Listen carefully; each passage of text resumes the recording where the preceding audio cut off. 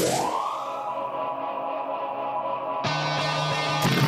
you, gentlemen and guns. Coming. Dad's on tour at August. On tour in August. Irvine, Dayton, Seattle, Richmond. Today's guest, one of my best friends from 102.5 The Bone in Tampa, Florida, Cowhead. This is the Birdcast. Really? Talking to the mic. Check. Yeah? Why wouldn't Coco talk into the mic? I'm listening, and all of a sudden, I'm out there. Yeah, that's one of the most frustrating things in the world is I get all these fucking people that, oh, please say I didn't just break this fucking thing. What is that? My most expensive earpiece. Your in-ear piece? Yeah. No, it's still alive. Go to earsoundcustoms.com. They'll make them for you. Oh, this is Joey again. God damn it, I can't get these fucking ear things. No, it's Denver, Colorado. Let's take our first caller. Hello. Bert, Yeah. Paul, how are you, man? Hey, Paul, how you doing? It's Paul. Doing good. I can't take this call because I know what you're about to say, and I'm not allowed to talk about it. Say it. Just say it. What are you calling about the episode? Yeah, you're on my podcast, Paul. Oh, well, hello. Let me call you back when I get done, okay? Yeah, let's. I was hoping maybe in the next couple of days we could do, before the weekend, we could do a quick conference call with Scott, Leslie, and kind of brainstorm. Yep, perfect. That sounds awesome. Well, hi to Bert Podcast Nation, and let's touch base tomorrow. Thanks, Paul. You're a definite fan, knowing that it's the Bert Podcast Nation. All right, buddy. I'll talk to you later. All right, man. Bye. What does Paul do? He is my new supervising producer for one episode. One episode? Yeah. Why one episode? Because we're doing a special, and then we're doing and then we're going into the season. And I don't know if he can do the whole season. We don't know if he can do the whole season yet. So we're waiting to find out. He is on Gold Panners. Wow. Yeah. So here's the thing. I'm afraid to say anything negative because he works with you. Yeah, no. It's got to be, like, if you told people one day, no, you'll be watching people pan for gold, as interesting as that is. Yeah, well, the gold, with the family, with the grandfather and the son, I watch that shit.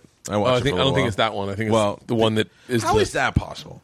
How is that possible that one channel has intervention and then the other one has kind of intervention? Yeah. Like, it's like as soon as one channel has a good show, another channel comes up with kind of the same exact show. Oh, identical. It's whatever. It was whatever works. We just got that. It's like Man vs. Food came out, and then literally the next day they were like, "This guy's gonna go eat the biggest," like all around the thing. Right. But it's sometimes even more blatant. Man vs. Food, and then Food vs. Man. It's a different spin on. Well, Man vs. Food was a ripoff of Man vs. Wild. Yeah, is that it? Yeah, the Man Bear vs. Grylls show. Yeah, Bear Grylls. So everything's derivative except for Trip Flip. Nothing's like us. Psych. I'd love to see you on a Celebrity Survivor, dude. Like, I want to see people on Survivor that can't survive. Fucking good at that. You've never done a reality show? I know, right? No, just the one I do every day for 4 hours. Once again, I've totally almost forgot to introduce my guest. What? No, I didn't even think of that. In the man cave. You never even tell anybody that you're starting. You just start. I know, yeah. In the man cave, Cowhead. Yeah, I like it like that. Although I've done radio like that, and it fucking is so frustrating when you don't know the interview started. Yeah. And you're just talking, and then you say some shit about somebody, and they're like, "Oh, he's on one today. Where are you these days, Bert?" And you're like, "Oh, fuck, we're doing the interview." There was. Did I introduce you? I don't know. Cowhead. How you doing?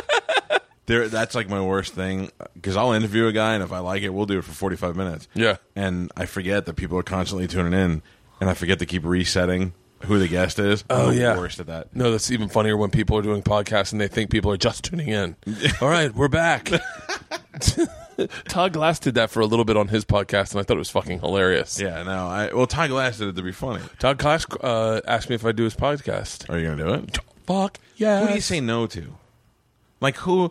I've never said no to anybody. Yeah, I know, but when you get to the point where there's too many fucking people doing podcasts, like there's certain people I want to sit down and go, what is the ultimate goal? That's what you should think about. What's the ultimate goal with this podcast? I have none. No, I have with you. It makes sense. Here's why. you're a guy who is full of personality. You're a certain kind of guy, but you're on a TV show where not all of that gets to come out the way it would. So this is another outlet for you to be Bert. Ooh, I wonder if that means when I go into production, I'll just do podcasts by myself on the road and tell you what I just shot. Yeah. Nobody gives a shit about that. Yeah. Today we're in New Zealand. For you guys that don't know, I'm sure you do. If you are a subscriber to this podcast, Cowhead is the number 2 or number 3 most downloaded podcast. It's you, Joey, and Ari. And he's my buddy. He's a DJ, and is it DJ? DJ, really? I don't know what he's saying. He's got Shock jock. Shock jock. He's a shock jock in California who just came out in LA. No, in Tampa. Who just came out to shoot an episode of Sullivan and Son. Yes, I did. Steve Burns, fucking sitcom. Steve Burns has been my friend for how long? Not once. Really? You've been my friend for a long time. You have fucking 3 shows. I haven't been in any of those. I tried the. What did you try? We tried. Remember the one we tried to? I set up a conference call. I'm still not allowed back into Busch Gardens because of that. Oh, are we talking about what animal we could kill and why? Yeah. If you want to impress me, what was that first show? Bert the Conqueror. Bert the Conqueror. Go How the fuck do you not remember that? Go conquer a fucking donkey or whatever they had over there. Go get one of those animals. I called in. This is so weird doing this because I know I'm telling a story about something that we did to people that aren't in the room. I forget, though. Oh, I don't. I called in. I think I was on the premises. Yeah, you were at Busch Gardens. I was at Busch Gardens, and I was calling in to Cal to talk about the show, to promote the show, because I think the show had already started airing or something. Because you're doing Bert the Conqueror, and they're swinging you through Florida. And we were like, well, for sure, we'll be involved with this because we've been Bert fans since before anybody else. And you're shooting at the mud pit. I think it was tentative at the time. And then you were all excited when you're like, okay, I talked to Busch Gardens, and this is what we're gonna do tomorrow. Yeah, and then you said, what was it? It was like if you could knock out one animal there, what would be your animal you'd go for? And I think I was like, I'd definitely go to the petting zoo or something. And I forget what it was, but I was trying to convince you to kidnap an animal. I'm like, if you want to be a conqueror, stay off the roller coasters and go conquer one of those fucking animals. I don't remember what it was, but they got really mad. And we talked about what animal we could beat up and why, and which one we could kill together. And if the 3 of us, me, you, and Galvin, and basically Busch Gardens was totally fucking listening, and then literally tried to pull the shoot from us. They were like, we can't talk like that, and we were like, they're like, listen, in my head, I'm like, if you live in fucking Tampa, you know Cowhead, you know we're just talking. It's weird because they're all still fans of the show. Yeah, that was the other thing. They're fans of the show. They were listening to the show, and then they freak out. Like I've been doing radio in Tampa since 1992, and I've only done one broadcast from Busch Gardens, and everybody's constantly like, I don't know what they think. Like, I'm really going to go try to beat up a fucking lion when I'm there. Yeah, like what? It's jokes. And so then we got in trouble. But you came out to do Sullivan and Son. You are this. Randy Bowerman was on Sullivan Son. Really? I don't know who that is, but Randy Bauman from WDV in Pittsburgh was on last week, which technically was after me because I had already had my episode picked out, and then the host got punched in the face by a pull-out cab driver and had to reschedule the shoot because he had his jaw wired shut. So then when they rescheduled the shoot, I couldn't get out in time, and Randy Bowerman, as you like to call it, beat me to it. I fucking can't believe I pronounced his last name. Randy Bauman, who does mornings in Pittsburgh, along with Steve, whose show is filmed supposedly in Pittsburgh, and Billy Gardell, who's from Pittsburgh. So I had a lot to working against me. Randy got in. He got a line. Wait, did he got a line? He got a funny line. He killed. Shut up. Yeah, he did good. And so you're out here to. So let's talk about this show for a little bit, because this is what I think is really genius about what Steve's doing is he has you on as a guest. You're going to talk about it the week it's premiering because people are going to get to see you on TV. But don't give him the credit because it's funny. I'll tell you how it came up. Okay, we were talking to Steve on the air about the show. We were promoting that it was starting on TBS. We'd read that it was signed. And he explained it was going to be like, they wanted it to be kind of like Cheers, where it would be basically just the whole thing in the bar. And right when he said that, I remembered. Do you know Mark and Brian, the radio guys that were in LA forever? No. They're like top 40 douchebag, like the ones you just want to hate. They had feathered hair and all that. Yeah. They married each other one time for a stunt. They had a show on NBC that lasted for 5 or 6 episodes. It was kind of like like a stunty show, like a morning zoo stunt show. Yeah. With these two guys. And it was terrible, but you got to see who they were. When I lived in New York, I don't know who the fuck Mark and Brian was, but I saw who they were because they had this TV show. Then I remember like a year later, I'm watching Cheers, and there's a scene where Sam's not talking, but he's in the background, and he goes over and he's making some conversation with these guys at the bar, and it's fucking Mark and Brian. And I thought, well, that's awesome.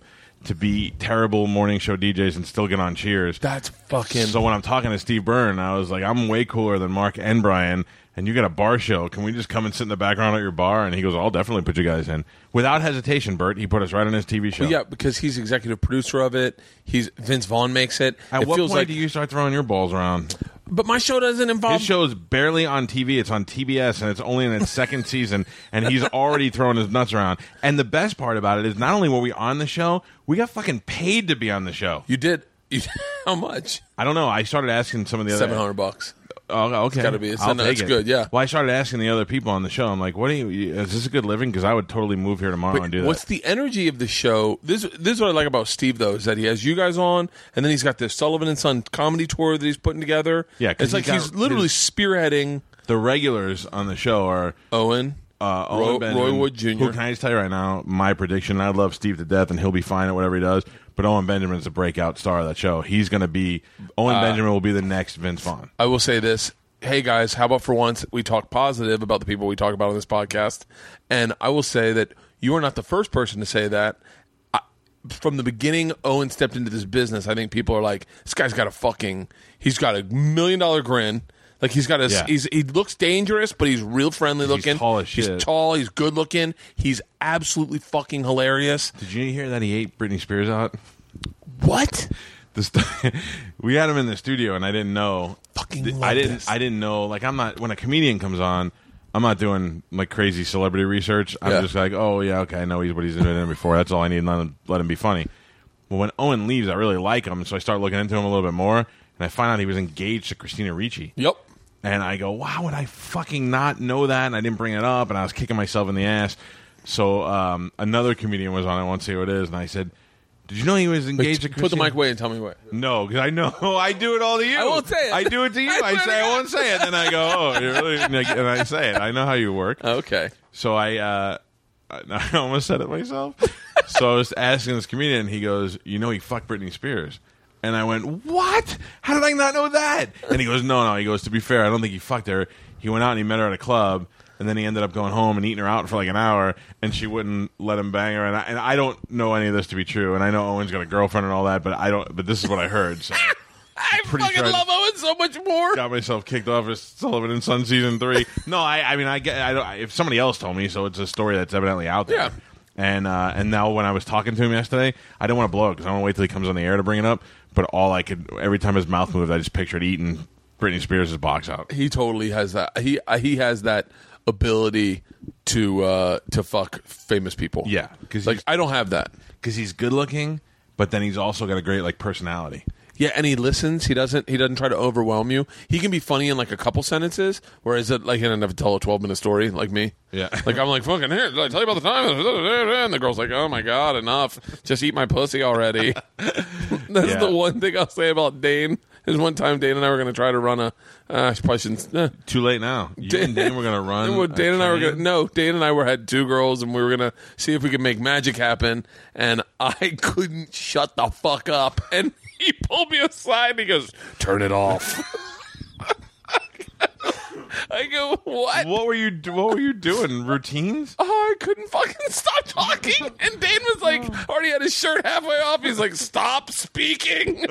He's like, no one fucks while you're running material on him. Get off the stage. How bad did they go to the bathroom before they fucked you guys? And they didn't. Like, hey, Dane left. He left? He left because I couldn't shut up. Shut the fuck up? He left. He was like, all right, fuck it. This isn't happening. I'm out of here. See you.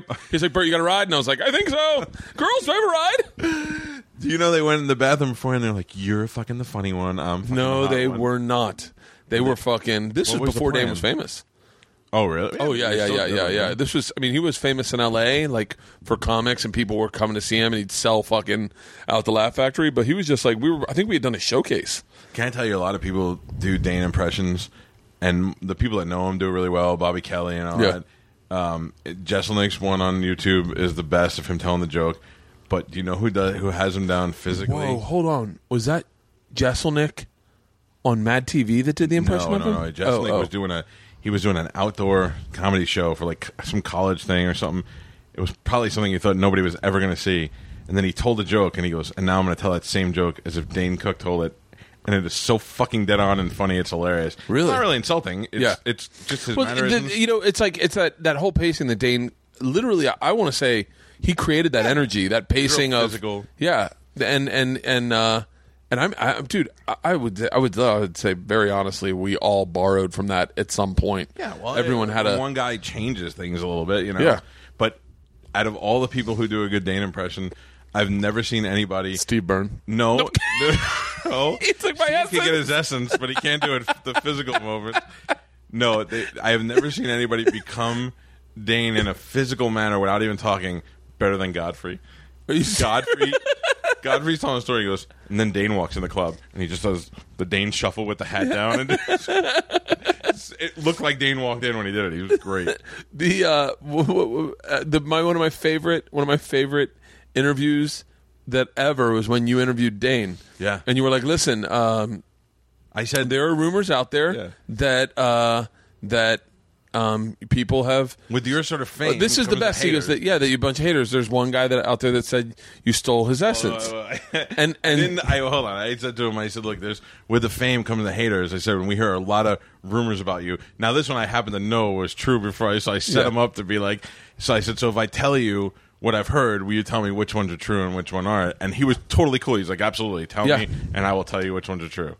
And then you said, there's rumor that someone stole your essence. And he goes, yes. He goes, I know who you're talking about, and I won't say anything because we're fine about it and we're cool. Which it ended up getting out like everywhere. It became a big story. Right. And he was like, we've gotten past that. And, look, here's the thing is when you're young. And he defends it. And he goes, well, there's another one where a guy said you wouldn't let him wear a Boston hat because that was his team. And he goes, I didn't say any names. And he goes, and I know who that was, and it's Kyle Cease. Yeah, you go, it was worse. I go, is it true that you told another comedian he couldn't wear Boston gear because that was your thing?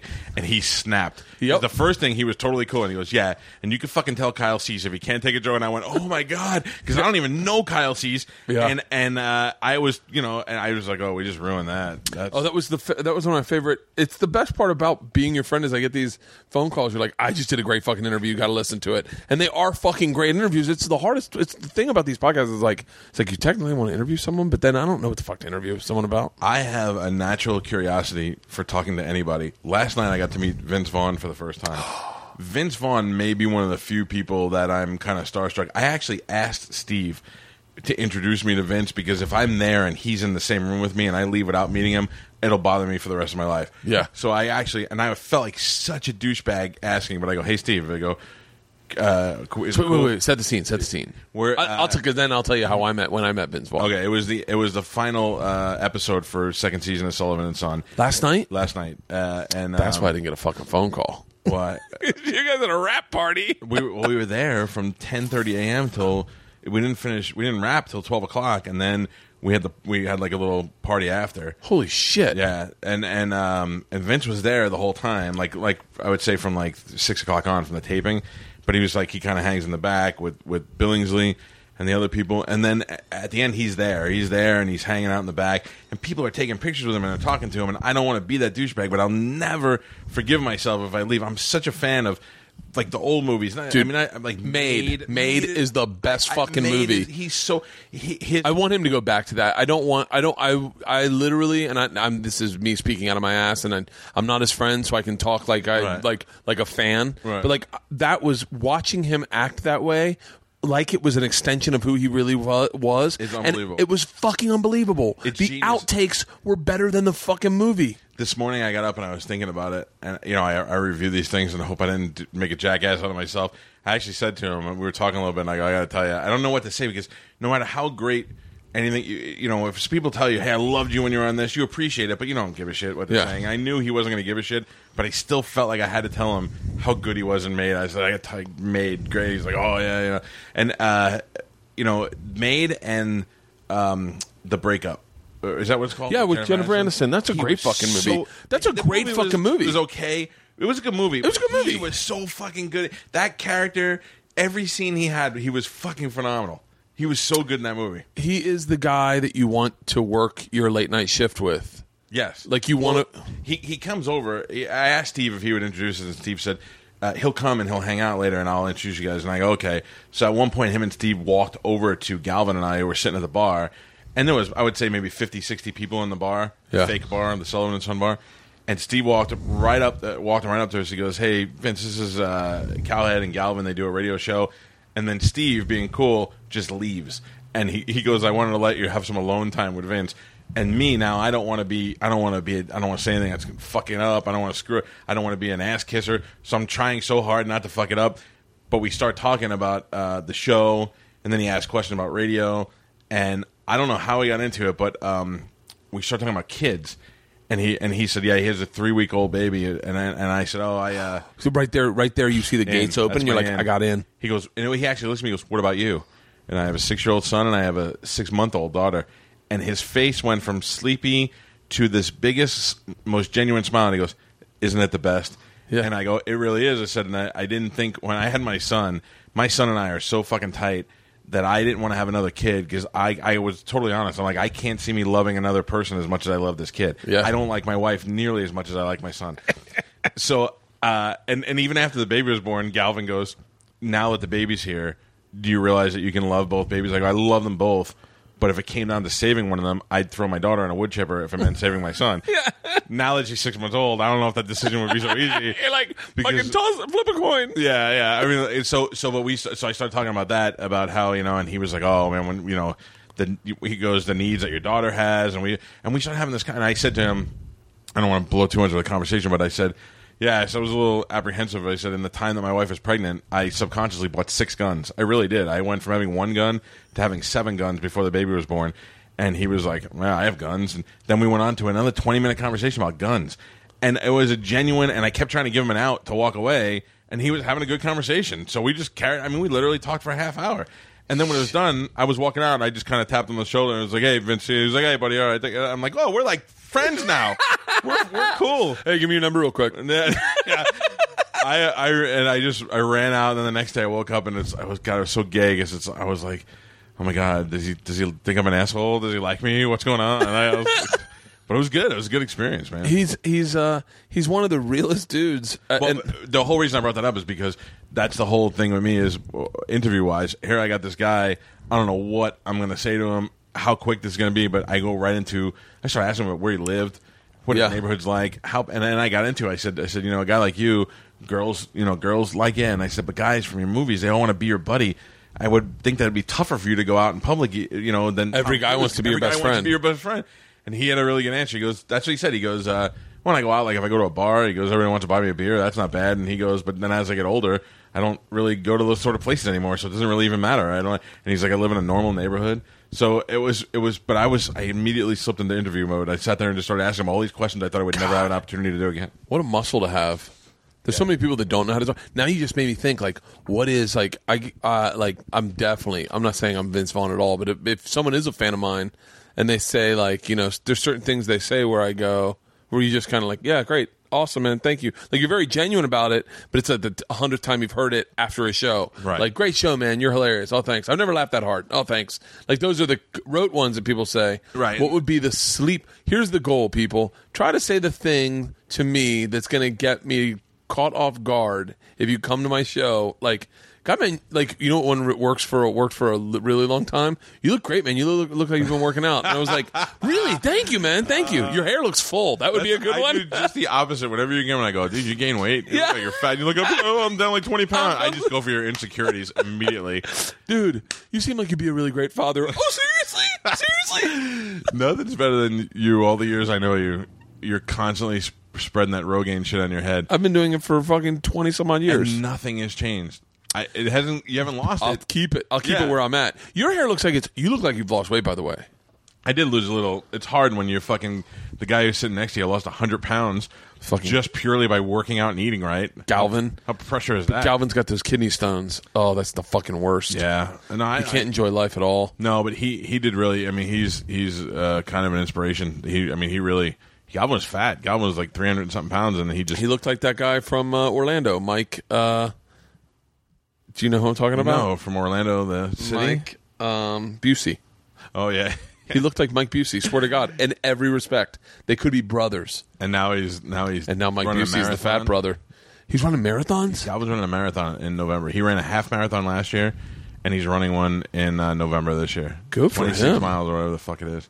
God. That's something I'll never, even if I lost 100 pounds, I get nothing out of running a marathon or climbing a fucking mountain. And not now after Boston. I'm definitely not running one. No thanks.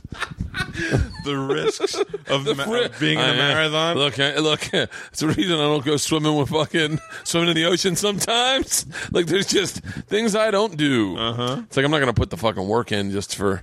How is it not created by a fat guy? I'm going to blow up a marathon so that I never have it. Did you see the big stink was the kids on Rolling Stone today? Yeah. And I guess they made him. They made him look like a rock star. They did, but that's people got it. I mean, how do you not get it by now?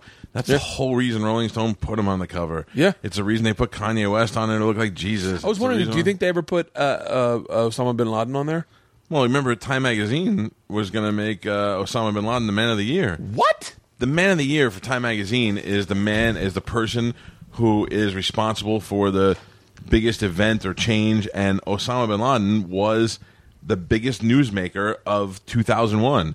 And obviously they didn't do it because they didn't want people to freak the fuck out, but that would have made a lot of sense. But that's the one positive about having your own radio show is you're always up to date with current events because someone brings them in and says, here's what's going on in the news today. And then you're like, oh, perfect. Oh, are you kidding me? Who's bringing them to me? Spanish? You didn't know a fucking current event if it bit him in the dick. I'm the one who's up till 3 o'clock in the morning and reading news stories. Do you have like updates from like CNN and shit? Yeah, I constantly have. I want to know what's going on. I have a genuine concern for news and what's going on. You were the first radio guy to bring on George Zimmerman's brother. Yeah, George Zimmerman's brother was back on my show first, and I want to say it was November of last year. Yeah. And in all fairness, I think that the Monsters in Orlando had him on before me because he lived out there, and then the next day we had him on. But and then after the verdict, the verdict came down at 10 o'clock on Saturday night, and I had him on at 10 o'clock on Sunday morning. I actually went in and did a live show on Sunday morning after the verdict and had him on the air. Robert Zimmerman, whether you believe his brother was guilty or not guilty or whatever, yeah, George's brother is very intelligent. And I was middle of the road about the situation when we brought him on the first time, and he answered so many of the questions that he totally straightened me out. And I thought we should definitely have this guy on again because people need to know the truth instead of these half-truths. I don't know why in all situations people usually dig deep. In this one, they were very happy with what was on the surface. They didn't have to look deeper. They wanted to believe whatever was easy for them to grab. Yeah. And that's why I think people are so divided over it because they don't want to look into what the truth is.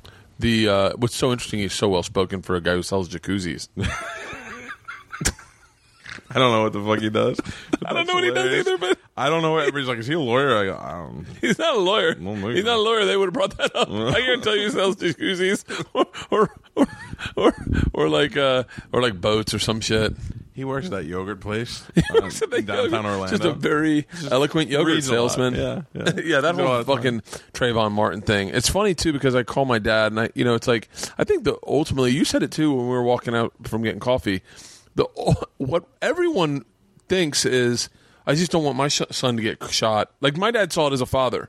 Yeah. He was like, I just think about you. And you said the same thing about your son. I get a lot of shit for defending Obama, which now I kind of look into it a little bit more. I kind of think maybe it was a little more politically motivated. But when Obama spoke about it and he said last year, if I had a son, it would look like Trayvon Martin, I honestly thought that he was speaking from a human point of view, not from the president's point of view. Yeah. That he said, look, I feel bad in this situation because if I had a kid, it would probably look just like that kid, And everybody was like, fuck him. He's trying to politicize this. I'm like, okay, well, I'm going to go with he was human for 5 minutes.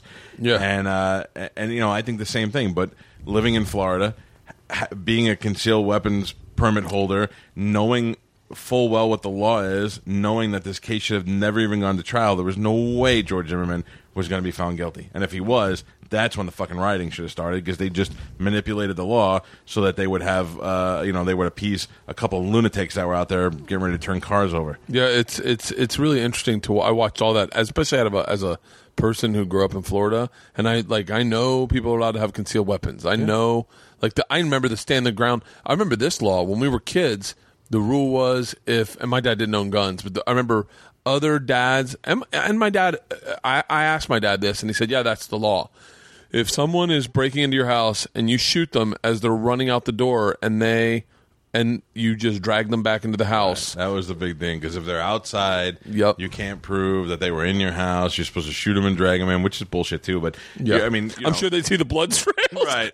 So no. Swear to God. He was in your driveway, and then we put that chemical on that lights everything up, and you could see it going backwards. Yeah, that was they used to have the retreat law, where if you had the opportunity to retreat, you had to retreat first. Yeah. Then you wanted to fire warning shots, all that bullshit. Now it's just, hey, especially at home. I'd definitely fire a warning shot. I'd be a definite warning shot I'd fire guy. a warning shot too, right through his fucking head.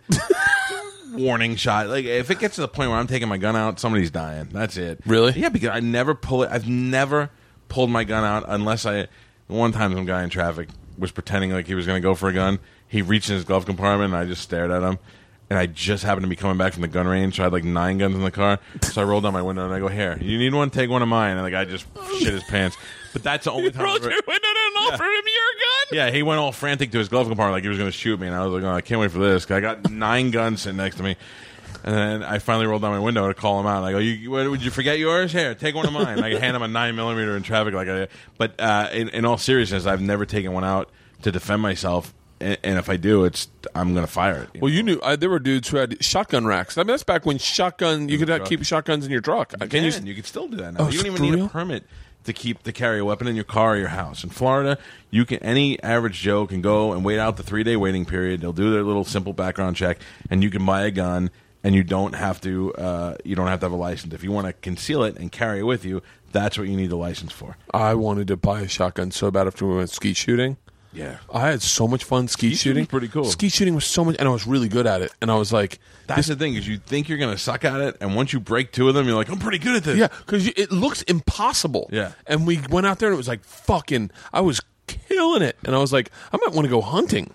Kill a bird, something that doesn't, like Patrice said, something that can't smile at me. I don't know, dude. I shot a bird one time with a pellet gun, and it fucking ruined it for me. When I shot a frog when I was a kid in Stephen St. John's backyard. Yeah. And fucking, whew. I shot a bird in midair with a pump handgun pellet gun. And all my friends were like, "Holy fuck, you got on the first one." And I'd never been prouder, because I was always a little fat kid that got picked last for soccer.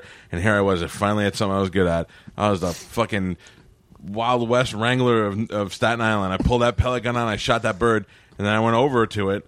And when I went to go and look at it, and all my friends were there, another bird came, and it was hovering over it, looking at its dead friend, going, "Why? Why won't you come fly with me?" And I was like, I felt so, like the bird it was like a cartoon. It kept looking at the dead bird and looking at me, and then looking at the dead bird and looking at me. And it was almost like in my mind now I could see little bird tears on its fucking beak. That's why I never want to kill an animal, because if I don't kill it on the first shot and it twitches and it looks at me like, "Why did you do that to me, you cocksucker?" I caught a gar. Isn't Fish? it? A gar. Yeah. It looks like a fucking alligator Yeah. fish. I caught a gar in my backyard one time, and I was fucking flipped out. And the kids that I was with, I want to say it was Chris Suarez and Kenny Suarez, they were like, "You got to kill this fish because that fish eats bass." Right. And they're like, and I was like, "Okay," but gars are really tough to kill.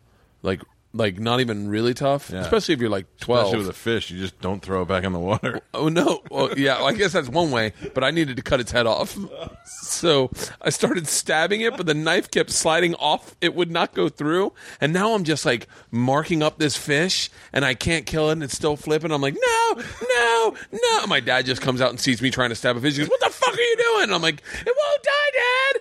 You're either a serial killer or a comedian after Yeah, that. and so I threw it back in the water. After cut up, I was like, "Fuck it." If he can That live. fish went on to heal and live, and he's the toughest fucking fish in the state of He's Florida. got scars all on his neck. Like, what? What are you looking at? Yeah, that was when I was a kid. I used to go fishing every fucking day out in Lutz. I live on a lake now, and I take my son there every once in a while. My number one reason why I don't go every day or at night or whatever, I'm afraid of alligators. Dude, they're everywhere. Yeah, I want to say there weren't this many when I was a kid. They weren't. They were there, but they weren't. They didn't come out like they come out now. Why? Why are they coming out so much? We moved into their territory, and now they're kind of getting used to, golf courses, and dude, they're used to seeing us. They're all in my dad's lake. All in my dad's lake, which I live 10 minutes from. Yeah, and we go out there now, and you shine out the flashlight, you see alligators crossing. Who is that? My wife just texted me a picture of my son holding up his WWE belt. This is I got to tell you. When you look at your kid when he's 6 years old and you think, my son could be president, I never have thought that once about my son. My son. Just keep him away from Isla, because the two of them together might just end up fucking making bombs in the backyard. Yeah. Like we come over for Thanksgiving, they're like, we're digging holes. Come on. My son will be the one that somebody convinces to do something bad one day. Oh, he's just nuts. I told you that did you? Maybe I didn't. I talked about this maybe one time on stage, but that tree that I have right there that's dead as fuck. Yeah. So Isla doesn't want me to get rid of it, because Isla, it's her favorite tree. Out of all the trees here, that's her favorite one. She's a favorite tree. Yep, that's her favorite tree. And so I said, baby, I think I'm going to cut it down. She goes, Daddy, I'm going to bring it back to life. I'm gonna water it and talk to it and feed it and give it love, and it'll come back. So I'm like, fine. I'm not cutting it down now. Right. So I'm like, let her do it. This is probably a couple months ago now, or a month ago. I'm walking through the back of our house, and out of the windows, I see Isla shouting at the fucking tree. And I come out the side back where I came out, and I start walking out. She's already walking away from the tree, stomping her feet. I go, Isla, what are you fighting with the tree about? She goes, squirrels, and just walks inside. I was like, what the fuck? Turns out the tree's dead. Now the squirrels won't come and fuck with it. It used to have fruit all on it. So the squirrel, you could always feed a squirrel from that tree, and you cannot get a squirrel on that tree now that it's dead. Nobody gives a fuck about a dead tree. No one gives a fuck, and we're trying to get rid of it. I have a squirrel. I don't know. I wouldn't say it's a problem, but I think they're getting in my attic. But they're not doing anything. But every once in a while, it just sounds like a bunch of kids running through my house. Dude, a squirrel in the house sounds fucking terrifying. Loud you ever as hear shit. that? They ever see the show where it's like not monsters inside, but it's like infested? Yeah. And the woman's like, yeah, my walls were vibrating. And they open it up, and it's all snakes. Oh, no. Oh, that would fucking make me lose my mind. Yes. Oh, I saw, I lived in this place called Wilderness Lake Preserve, and... Now? Yeah, it's where I live. Yeah. And they have a Facebook page, and the neighbors, post pictures of when they see deer and shit. It's, the gayest thing, but now it's snake season, so everybody's posting pictures of snakes on their property. So I bought this gun. I have this gun called the Judge. It shoots 410 shotgun shells out of that. It's a handgun, and they call it the Snake Killer. So I don't know. I can't find out. Nobody can give me an answer. A lawyer, a cop, nobody can answer me. If I could fucking shoot a snake in my yard, all I'm worried about, if I see it, I'm shooting it. I'm just worried about whether I'm going to jail. Why? For unloading a firearm? Shooting a gun in my backyard or my front yard. I don't really give a shit about my backyard. How can they know that you shot it? Just be like, wasn't me. Because it's loud as shit, and my neighbors will be like, he's firing a gun. Get a silencer. I don't. Am I a sniper? Yeah. I don't know. All I know. What kind of snakes? Rattlesnakes or moccasins? That's the thing. And there are people identifying them. I don't give a fuck. A snake's a snake. Oh, kill it with a shovel. We used to kill snakes in our backyard with a shovel all the time. You go out to play wiffle ball in our backyard. Yeah. And all of a sudden, somebody be like, rattlesnake. And you're like, what? Two problems with that. One is that I'm clumsy, and I'm just afraid that I'm going to go try and give it the shovel guillotine, and I'm going to miss, and it's going to cut your toes off. Son of a bitch! Now you're on the floor with a snake. And then the other thing is, I don't have a fucking shovel. I don't have any yard tools whatsoever. If I had to dig a hole, I'd have to hire a Mexican. I have no tools at all. My garage is filled with other shit, but when it comes to yard work and all that, I have nothing. Seriously? I don't have a shovel. What am I gonna have a shovel for? Fucking bought everything. For what? I bought it all. A hole? I bought it all. I fucking bought it all. Yeah, I've dug a lot of holes here. For what? To plant trees. I planted ficus back there. Jesus. I planted all the whatever jasmine right over there. Hasn't really come in the way I thought it would. I'm not that guy. Really? I'm not putting a ficus or jasmine in my yard. And if I am, my guys who cut my grass will be the guys doing that. It's not even. I don't know. I just don't have. I don't have any of those inherent man skills It's one of the things I fucking love about this house. Planting shit. Oh, just fucking planting shit, building stuff. Like, I put together that tree house. No, you did not. With my dad. No way in the world. Technically, I fucking messed up, and Isla was making some argument that I don't do anything for this family. And I go, what the fuck are you talking about? The same one who wanted to save a dead tree? Yeah. She goes, Daddy, you don't do anything for this family. Mommy does it. You just go out and party all the time. And I was like, Isla, that's not true. I go, who put together the treehouse in the backyard? And she goes, Santa. And I was like, oh, fuck. Santa bought us one of those. Did he? Yeah. How much was that? I don't know. It's important that we talk about this. I have with no these idea. Wooden Al-Qaeda training facilities that they have in the backyard for kids. The one that I have in my yard was all wood. It's about the same size. It was $5,000.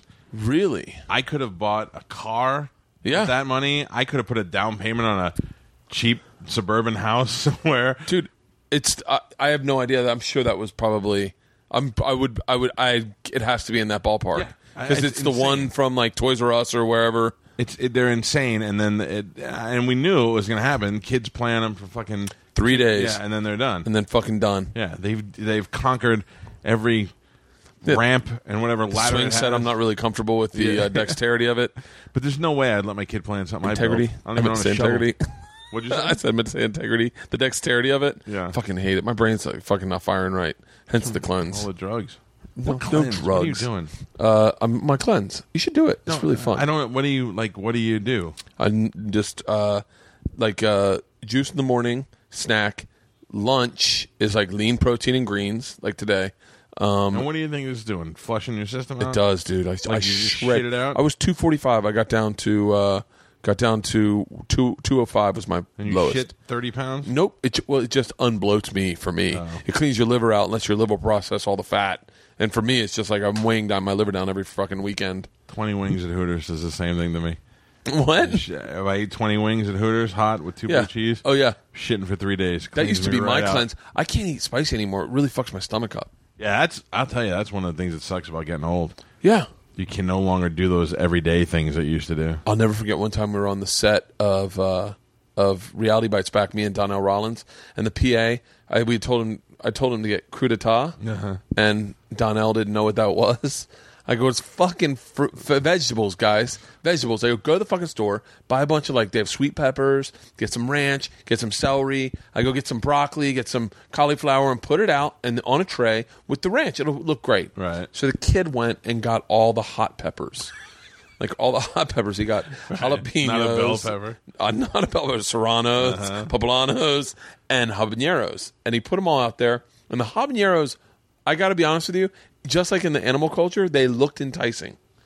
Yeah. They looked. Yeah. They were like bright. They're little. Yeah. And I was like, oh. So I dipped one in, popped it in my mouth, chewed it up, and my mouth lit on fire. Yeah. And I was like, holy fuck.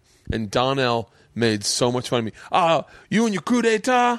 your coup d'etat? Fuck that. Fuck that. No justice, no peace. And he just fucking dipped it in.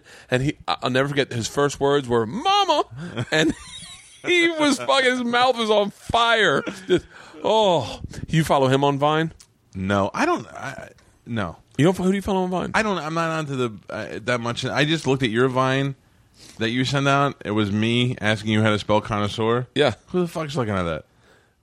I'll tell you. Yeah, but I don't know.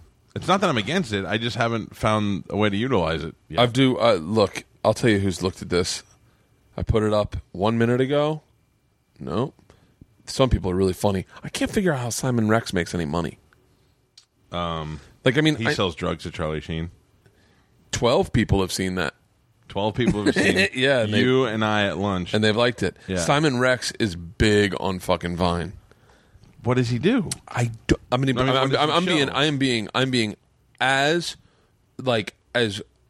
telling you, I'm a fan of the guys. I liked him when he was an actor. I liked him on MTV. I like his rapping. I like his vines. I follow him. I get a kick out of the guy. You like his rapping? I do. I really do like his rapping. Him, Mickey Avalon. Mickey Avalon's funny. Yeah. You ever see Mickey Avalon? No. He was in the building one time. Spice had him on after like my show. Spice comes on, and I don't know. I didn't know who the fuck Mickey Avalon was. And I was walking out of the building, and he was walking in, and it's Mickey Avalon looks like if somebody shrunk Pauly Shore, made him 10 pounds fatter and gay. That's Mickey Avalon. Really? He looks like a fat, short, gay Pauly Shore. His album I really liked. And he's funny as shit. I just didn't know who he was that day. And I listened to him do an interview with Spice, and he was fucking hilarious. He's lived a fucking weird life. Yeah, he has. But he tells a story, and I love when people say this. It was him and another guy, and they were pretending to be gay prostitutes. So they would get gay guys to come and pay them, and then they wouldn't do anything, and they'd just take the money and run away.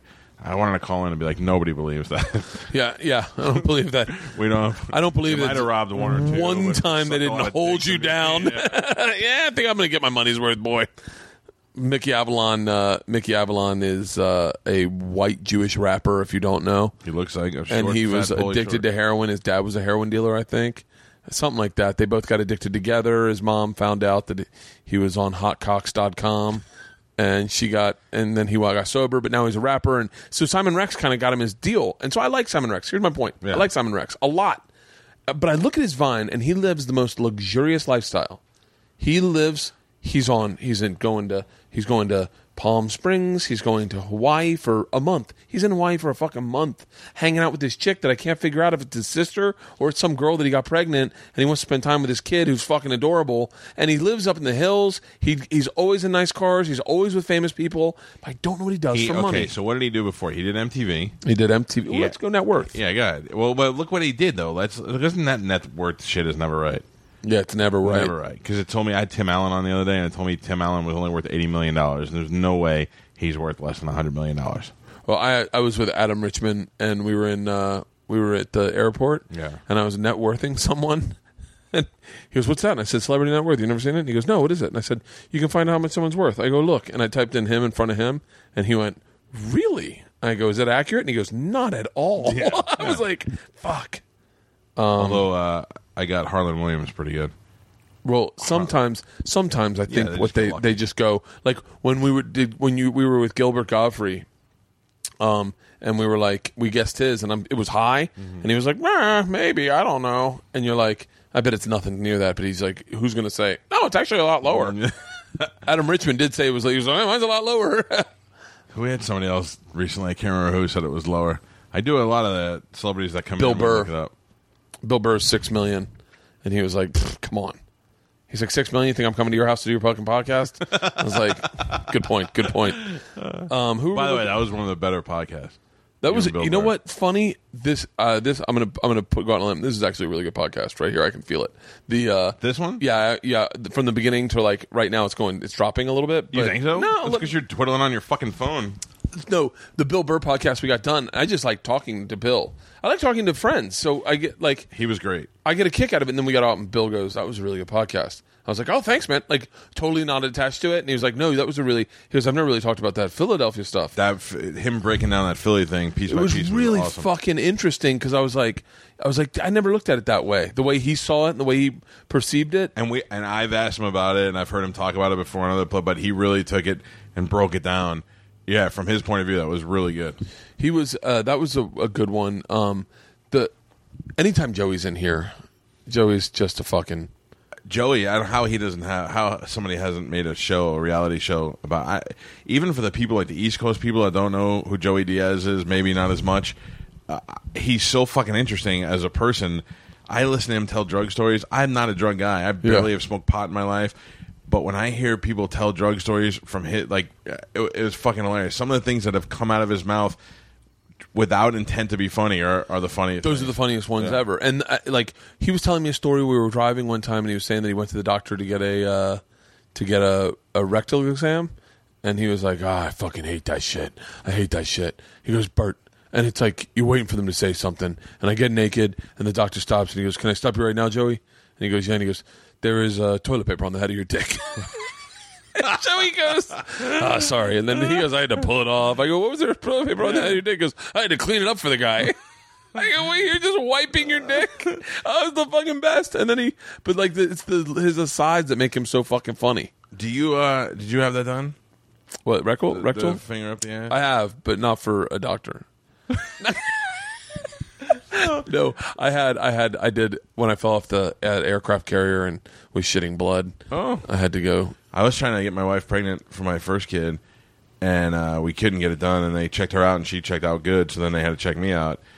And I went to the doctor.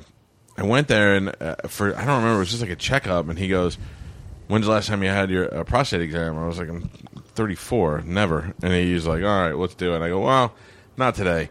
And the truth is, I wasn't really afraid of it, but I did go to Hooters for lunch that day, and I felt like I had a shit brewing inside. And I thought, as soon as this guy sticks his finger up my ass and he pulls it out, it's gonna fucking leak everywhere. Like, that's all I saw, is me just shitting all over this guy's arm. So, and he was a big burly guy. Remember Grizzly Adams, the guy who used to live with the bear? Yeah. He looked like that guy. And that's you one finger in your ass. I didn't plan on getting my ass fingered that day. I didn't know. And he goes, "Yeah, it'll take 2 seconds." I go, "Yeah." I go, "Can we just like make an appointment? I'll come back." He's like, "You're here now. Just do it." And he did it. But the fucked up thing is that when I think about it, it wasn't a big deal. And for anybody who needs to have it done, it's a little uncomfortable. And just right when you're like, "Oh God, I gotta pee," he's done. It's over. Yeah. So it's not a big deal. But he was checking my balls and my dick beforehand, because we're trying to figure out why we can't get pregnant. He obviously, that was the easiest. Let's look around first and see if there's anything there. And then he did the finger in the ass. So when I'm telling the story, I go, and then he looking at my balls and my dick, and he asked me about if I ever had the finger in the ass story, and he goes, "All right, well, let's do it today." And he puts the glove on, and then I'm saying it out loud, and I'm like, did he not have a glove on while he had his hands up on my balls? I don't think he did. How fucking weird is that? He's a picture the fucking big guy that lived with Grizzly Adams juggling my balls just with no glove on. just raw dogging it. Yeah, and like being rough with it, like picking things up and pulling. And when I did my ass wax, I was totally naked. Yeah, and she slathered stuff on my asshole. Yeah, and she did it barehanded. Yeah, that's hot though. I'm getting hard now. You must have been hard as a rock. I get a massage, and every time they accidentally touch my nuts, I'm like, I was talking about this. I think I talked about it on stage, one of those late shows where I've been drinking.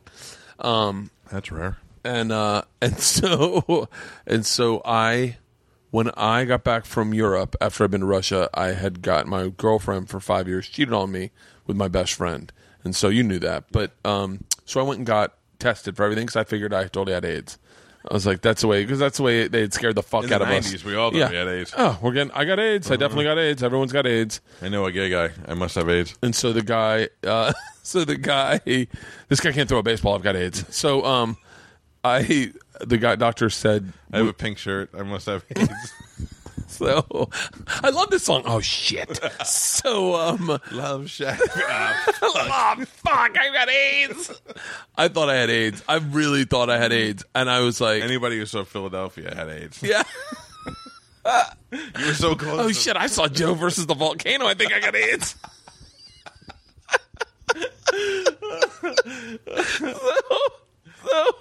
So I go in and I tell the doctor, goes, "Why are you getting tested?" And I said, "My girlfriend cheated on me with my best friend." And I remember him going, "Wow." Yeah. And I was like, "Yeah." And he goes, "What happened?" And I was like, in my head, I'm like, "Can we not fucking talk about this?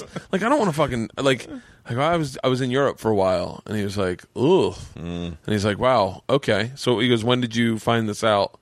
When did they do this?" And I was like, "Well, they were doing it, I think, all summer, but I just found out."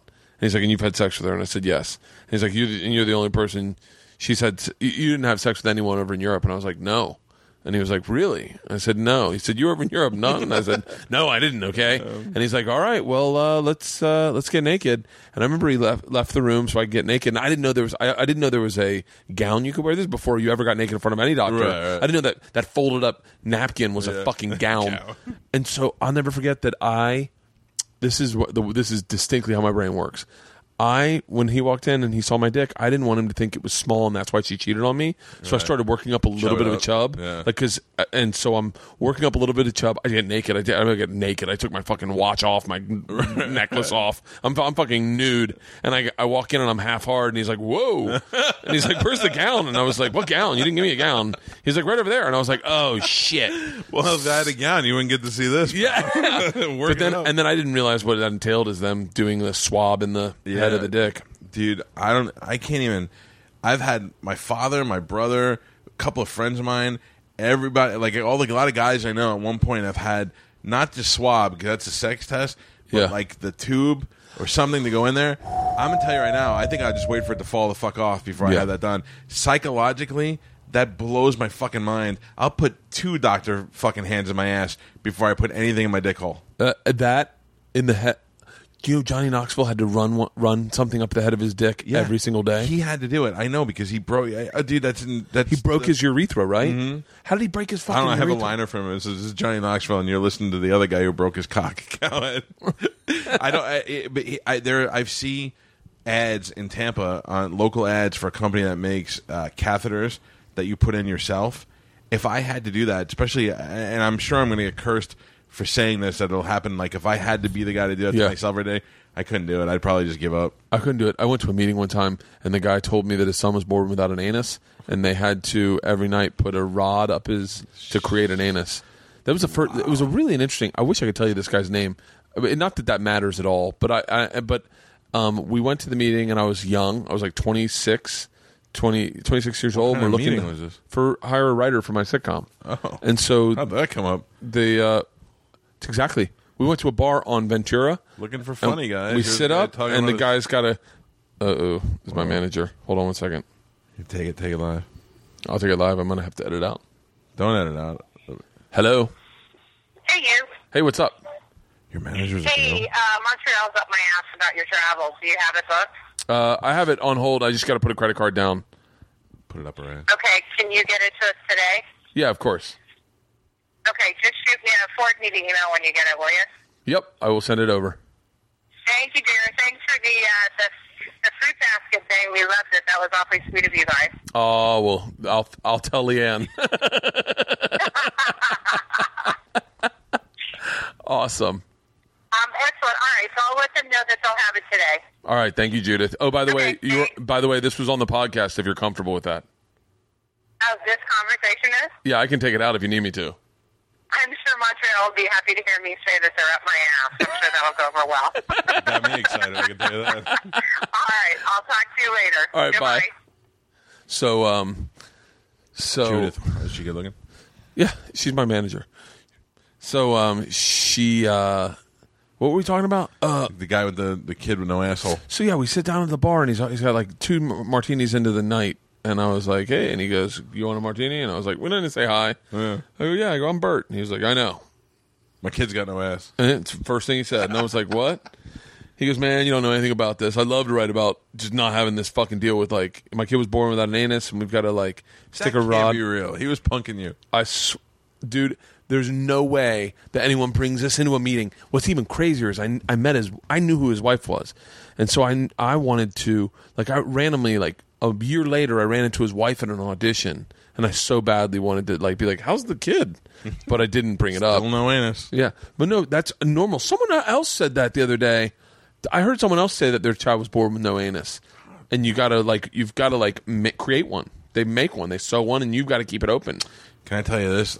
My wife's gonna fucking kill me, but she'll never hear this. But I don't know. I could do so much before my wife, acknowledged technology. Now she's got an iPhone. I kind of got to watch my step a little bit. My daughter. This is the one thing that I was worried about. My daughter, the doctor said, hey, everything's developing fine with your daughter, but in her daughter private area, there's I don't want to be honest with you, I don't really know, but there's something there there's something there that has like a piece of skin had grown over like her baby area, her little private area, and the doctor says it's not something to be too concerned with now, but as you're cleaning her and with the wipes, you can be a little extra rough in that area, and that'll kind of and I thought that's the most horrific fucking thing I've ever heard. Be rough in that area to me. My wife can go in there and bristly it up. I don't even like to God. I'm not. It's weird because I'm not a pussy like that. I'm not like. But when I think I don't even want to go near. Like I clean around it and hope to God everything else in there is fine. Yeah, that was the old joke. The best joke is Louis C.K. where he just keeps going. Sometimes they'll get shit in their cunt. Yeah. And he just says it over and over and over again. And it's terrible. And it's not so much like I'm not afraid to touch it or do what I got to do. But my thing is that I'm clumsy and I have giant catcher's mitt fingers. Yeah. And I just am afraid. Because they do with their little girl. They and move. I know this is going to creep everyone out, but it's true. They do sometimes they get crap in their junk, and you've got to get it out because it's super dangerous for them to not have it in there. And my wife's like, you get infection. Yeah, you got to clean it out. She's like, and I was like, I'm just afraid I'd push it up in there deeper. Right. Like I was like, I don't know which way to go. I go, look, I'm not even good with the one I get to play with. Like I don't want to roll the dice on the brand new one. So yeah, I've never really changed kids. I'm really not that active of a parent. I realized today. Like I got up and I was like, where's everybody? Yeah, but the reality of the situation is, like, especially when you talk about having that second kid and it doesn't come by accident. Yeah. We had to talk about it. We said, all right, we're going to have another kid. That's fine. But you got to know that I'm getting old. I'm sick of not sleeping and chasing the fucking kid. This one's on you. All right? Yeah. I'm going to make a lot of money, but you're on fucking baby duty. And my wife's been really good. There is a genuine trade-off that I think has happened since I've been consistently working. And she even gave it to me when I was like a $1,200 road comic. Like there was I fucking have a joke I want to tell you so bad right now. I'm not gonna, because that fucking would cause a clusterfuck in my life. But like she was always good about letting me sleep when I got back from the road, but she also worked at the time. So when I was back from the road, I got like a day grace period, but then I was daddy on duty Tuesday, Wednesday until I went back out. And if it was Thursday, Friday, Saturday, I was like, fuck, I need to get a road date. But now I come home and she lets me sleep. I woke up and I go, where is everybody? Here's the worst part is I haven't drank for like 3 days. Cool. And so I'm feeling really good. Like I feel really active. Yeah. So I woke up. I'm like, where is everybody? Shit, they left for fucking camp. Like no one said goodbye. And I get up and I hear them all in the room and I get in and everyone's in the bedroom. And this is like Leanne's morning ritual. She'll get in bed with each of them and they'll talk. And I go, what are you guys doing? And she's like, hey, Dad, what are you doing here? And I was like, I thought you guys left. They're like, it's 6 a.m. I was like, fuck, this is bad. I was like, I just had to go to the bathroom. Have you ever had a nanny? Yeah. Fucking hot ones. I'm a little bit of a predicament with my nanny because my nanny is my producer's girlfriend. And I'm not going to say I don't want to fuck her. Yeah. But I believe that she's repulsed by me, so it makes it easier to not fuck her. Oh, I had, first of all, I had the hottest nannies. Then I had... this makes this so uncomfortable because they may listen to this. Yeah. So girls, if you're listening, know that I always thought you were beautiful, but I was very respectful. They never would say I ever hit on them ever. Right. I was never really there much. But what would happen is, and this is true to this day, is I became really good friends with them, and I still am. They come over they go to Georgia and Isla's recitals, and they still are very active in our life. They come over for dinner every now and then. They'll house sit the dogs, and what would happen is, and I think this happened with I want to say Nikki, which one of them was really into football, and so Monday Night Football would start, and I'd get home on Mondays, and we'd show up, and I'd be hungover, and we'd just start watching Monday Night Football, and the kids would be running around, and we'd be just sitting there watching football, and Leanne would come home at 7 o'clock going, has anyone started dinner? What the fuck? And we'd be like, oh no, the Jets are playing. I wouldn't hit on girls the are here. Either. Hang on one second, I'm going to shut the doors before Priscilla gets here. Stand by, I got a real dirty thing coming.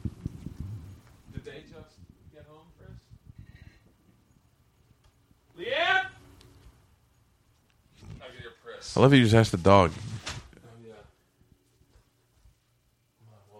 Do you want a soda? No, I'm good, thank you. So I know you would never hit on the nanny. Yeah. Did you ever jerk off while the nanny was in the house? Oh. Nope. I was going to say on the nanny? No, to the nanny. No, I'm while they were in the house. If they're watching the kids in the other room, you never jerked off in the other side of the house? At the time we lived in that loft. Yeah. So there's nowhere to fucking hide. The bathroom? No, I don't think I ever did. Oh, wow. Me either.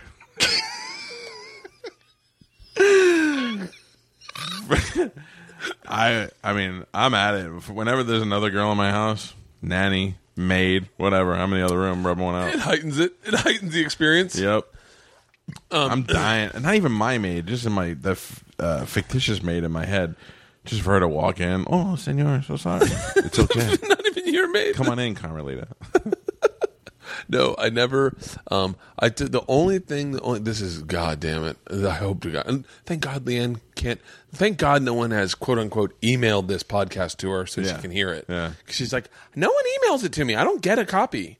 I go, really? Must be a glitch. She goes, I go, it's an RSS feed. She goes, oh, I've seen that. I don't want to download it. I'm going to get a virus. I go, babe, it's from my fucking website that you fucking pay for, that we take care of. You have a lot of other chances to get a virus from Bert. Yeah. I'll tell you what I have done. This was, this is, like, if I get hit on really hard by a girl, I may possibly incorporate her into a scenario in my head the next day. Which is like, now every girl that fucking talks to me is gonna be like, oh, don't get too close to this guy. But how hot will it be if somebody is like, hey, do you remember me? I met you. And put me in the game. Well, yeah. Was I one of those girls? Will you be honest with them if they ask you? No, never. Yeah. No, like, there's no one. Like, it's weird because I can't be someone I know. Mm-hmm. It's got to be someone that is like just passes by in life.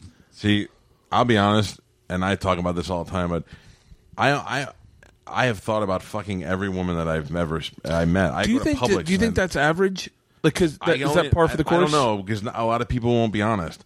Like, if I'm in Publix and an old lady bends down to pick something up, I'm like, yeah, totally fine. Like, I just think about what they look like fucked in that position. I was saying at the end of the day, I was like, I was talking about, like, it's crazy because I was like, on Vine, I followed like 4 porn stars, and then I was like, this is great, and I just followed them, and then I realized they're just showing tits and ass, and I was like, this isn't really that interesting, and it's kind of inundating my sex with just tits, my head with just tits and ass, and then I was like, I'm going to unfollow all them because I don't, and it's like my girls grab my phone, and it's like if a Vine comes up, but there's only one porn star that I continued following, and that's Jessie Andrews.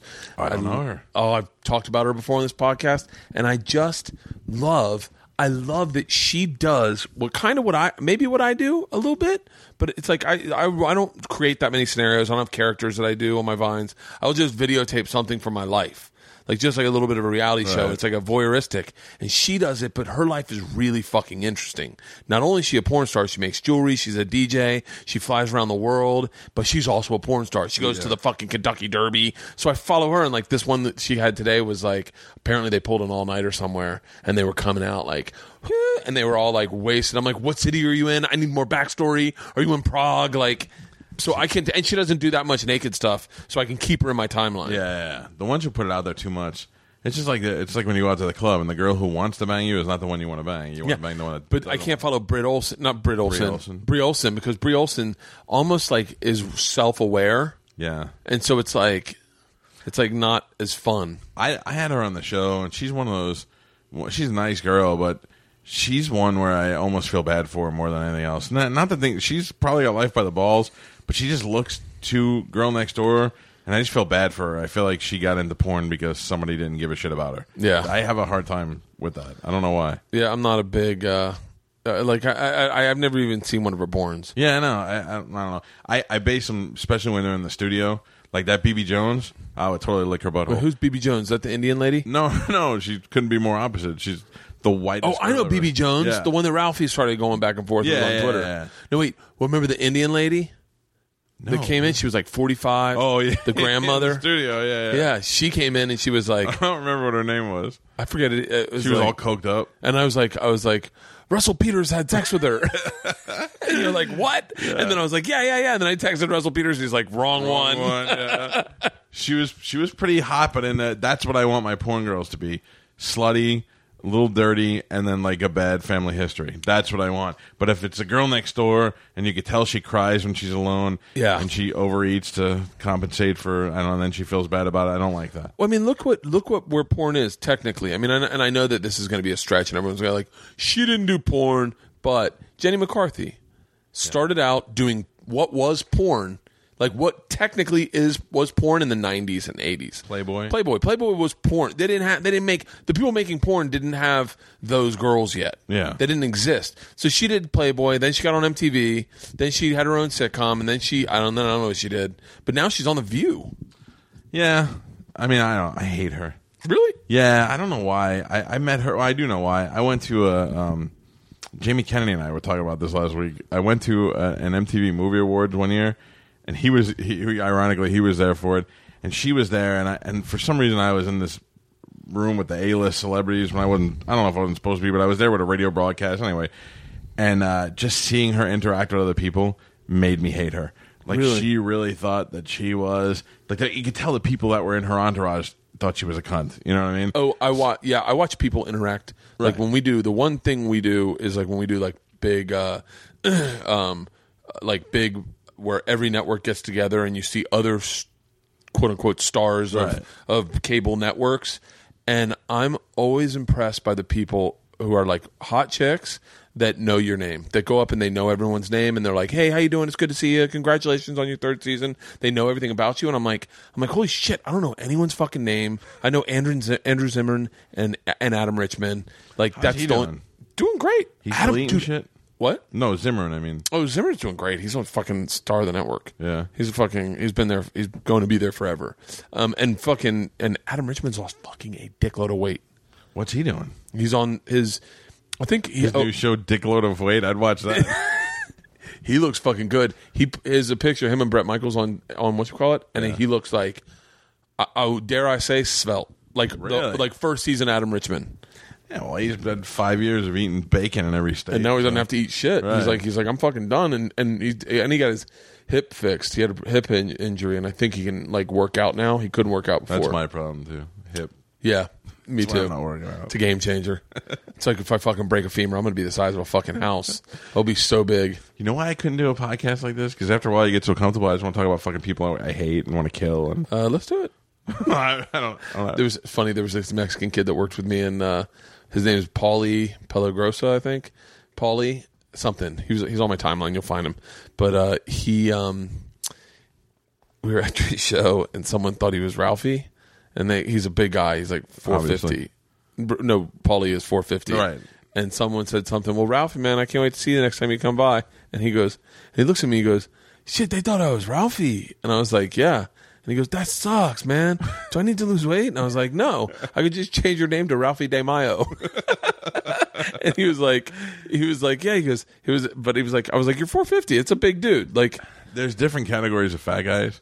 yeah, I'm Sopranos fat, so I can pull it off. yeah, I'm a Sicilian New Yorker who likes to eat, so that's a.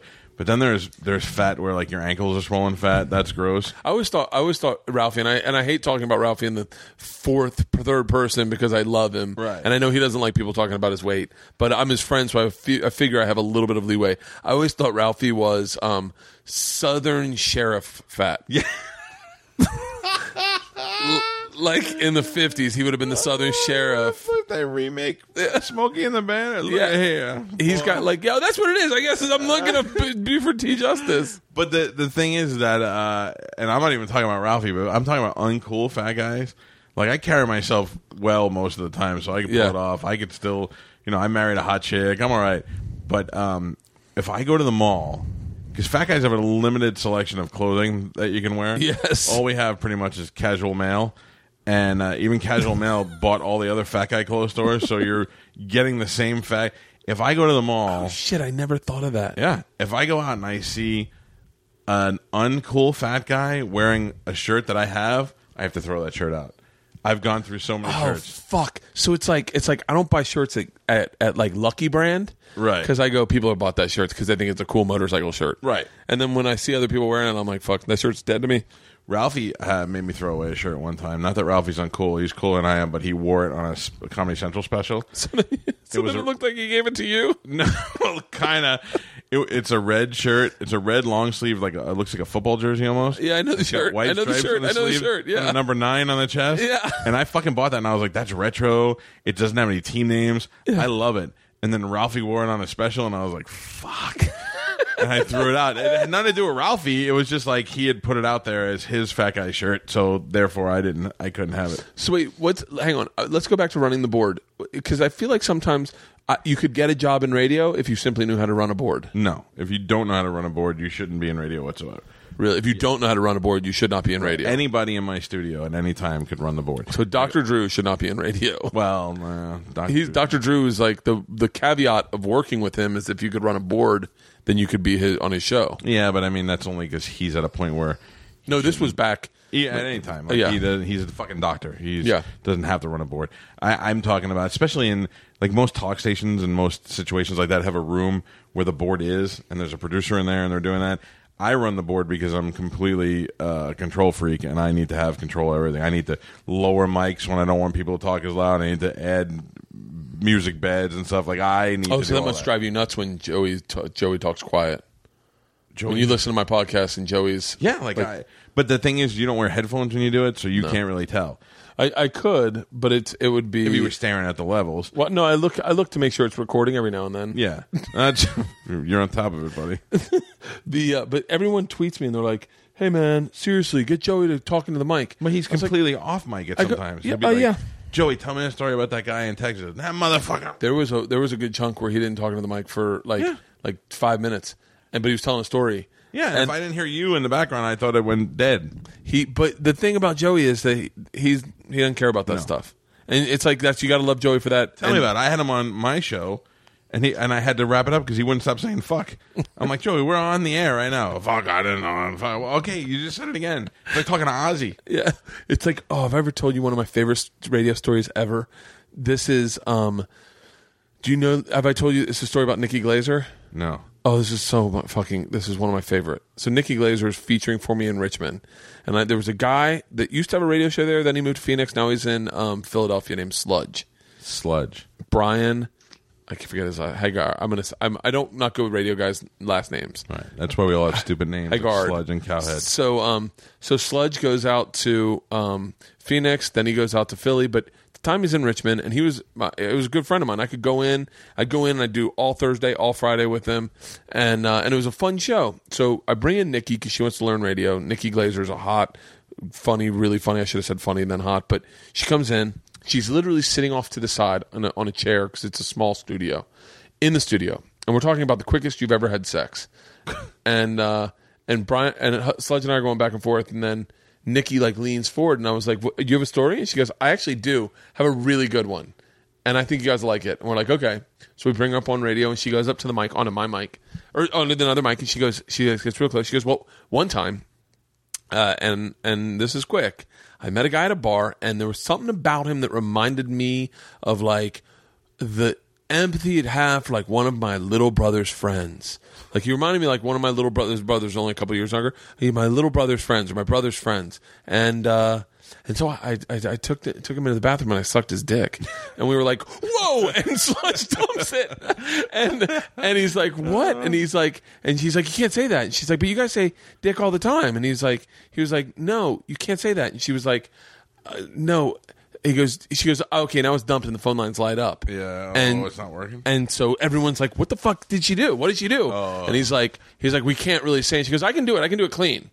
And we're like, okay. And she goes, I met a guy, and he's like, we got that. She goes, and he reminded me of everything. So I took him to the bathroom, and I sucked his cock. And we're like, the fuck? And we're like, oh. I laughed so hard. She's like, you can't say cock? We're like, stop it! The simple fact that you have to explain that to people. Oh, God. I did a show with Courtney Love, and she was just cursing nonstop. Just like... Yeah. I used to have this thing where I wanted to fight a celebrity, and Courtney Love's at the top of my list. Courtney Love and I got along really well. We were like besties. Oh, I think I would probably like her, but I wouldn't mind punching her in 1996. Yeah, that would have been the time. Yeah. That would have been the time too. What do you do when you get into an interview and you're like, wow, what do we talk about next? I don't know. If I stop for 1 second and think about that, I fuck up the whole thing. If I don't just keep going and rambling, really, it's weird. I lose my train of thought. What's crazy is that you find you talk to celebrities probably a couple times a week. Yeah. You talk to celebrities much bigger than the comic that's in town. You talk to dudes calling in to promote movies, but what's interesting is when you meet them in person, you get nervous. But when you talk to them on the phone, you're completely and totally calm. No, I'm the other way around. Here's why. There's a certain I don't want to say intimidation. There's a little bit of an intimidation factor when they're in the room with you that it works in my favor because it's hard to explain it on the phone. They can't see you. They don't know you. They can't see you. They won already. There's nothing that you can do to them. At worst, all they have to do is hang up. When they're in the room and they're trapped in that room with you, it's you own it. You know what I mean? I'd much rather talk to people in the room. I don't get intimidated. The worst part about it is if you, we had on Kevin James's brother. What is his name? Gary Valentine. And Gary's not a bad guy and he's not funny. he's probably done a lot of things with his brother that make him more famous. So when he comes in, it's almost like, I don't know, it's weird, but he's a bad interview. Even though he's probably a good comedian and he's a nice guy and all that, yeah, he's a bad interview. If I feel like it's going bad and I can't save it, then we just wrap it up. But there'll be a guy like Jamie Kennedy came in the other day, and I don't care whether you think they're an A-lister or a D-lister. If there's some reason why we could bring him in and make it good, we're going to do it. And he ended up being great, but he didn't come in great. He came in, hey, okay, how's it going?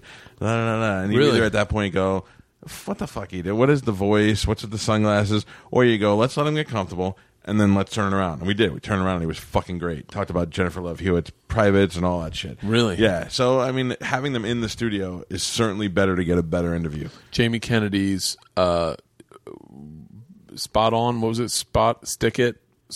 What was the show he did? But where he wanted to be a rapper. It was like a mock reality show. He did a mock reality show called like Jamie Kennedy's Not Wildin' Out. Whatever it is. He had the punk kind of show, and he had the Jamie Kennedy Experiment. Yeah. This is when having a fucking assistant would be great. Jamie Kennedy. I didn't spell that right, and all this coming up is $3 million for Simon Rex. Jamie Kennedy. I just could fucking take the one that. It was. Remember that once. Rollin' with Jamie Kennedy. Okay. Was that it? Rollin' or. Fuck. It was him and Stu Scone. Fuck. This would be fucking. Anyway. He had a reality show on MTV where it was a mock reality show where he wanted to be a rapper and he was getting rid of his career. And he'd take meetings and he'd do movies still and they'd show that, but he was really trying to be a rapper with his best friend Stu Stone. And one of the episodes, they were doing a segment with Tracy Morgan where he was auditioning to be Tracy Morgan's brother. So they had to dress him as a black man. And so Tracy says to him, listen, you really want to find out if you can rap? He's like, yeah. And he goes, I'll call my friends at 3-6 Mafia. They're down in Long Beach. You go as a black man.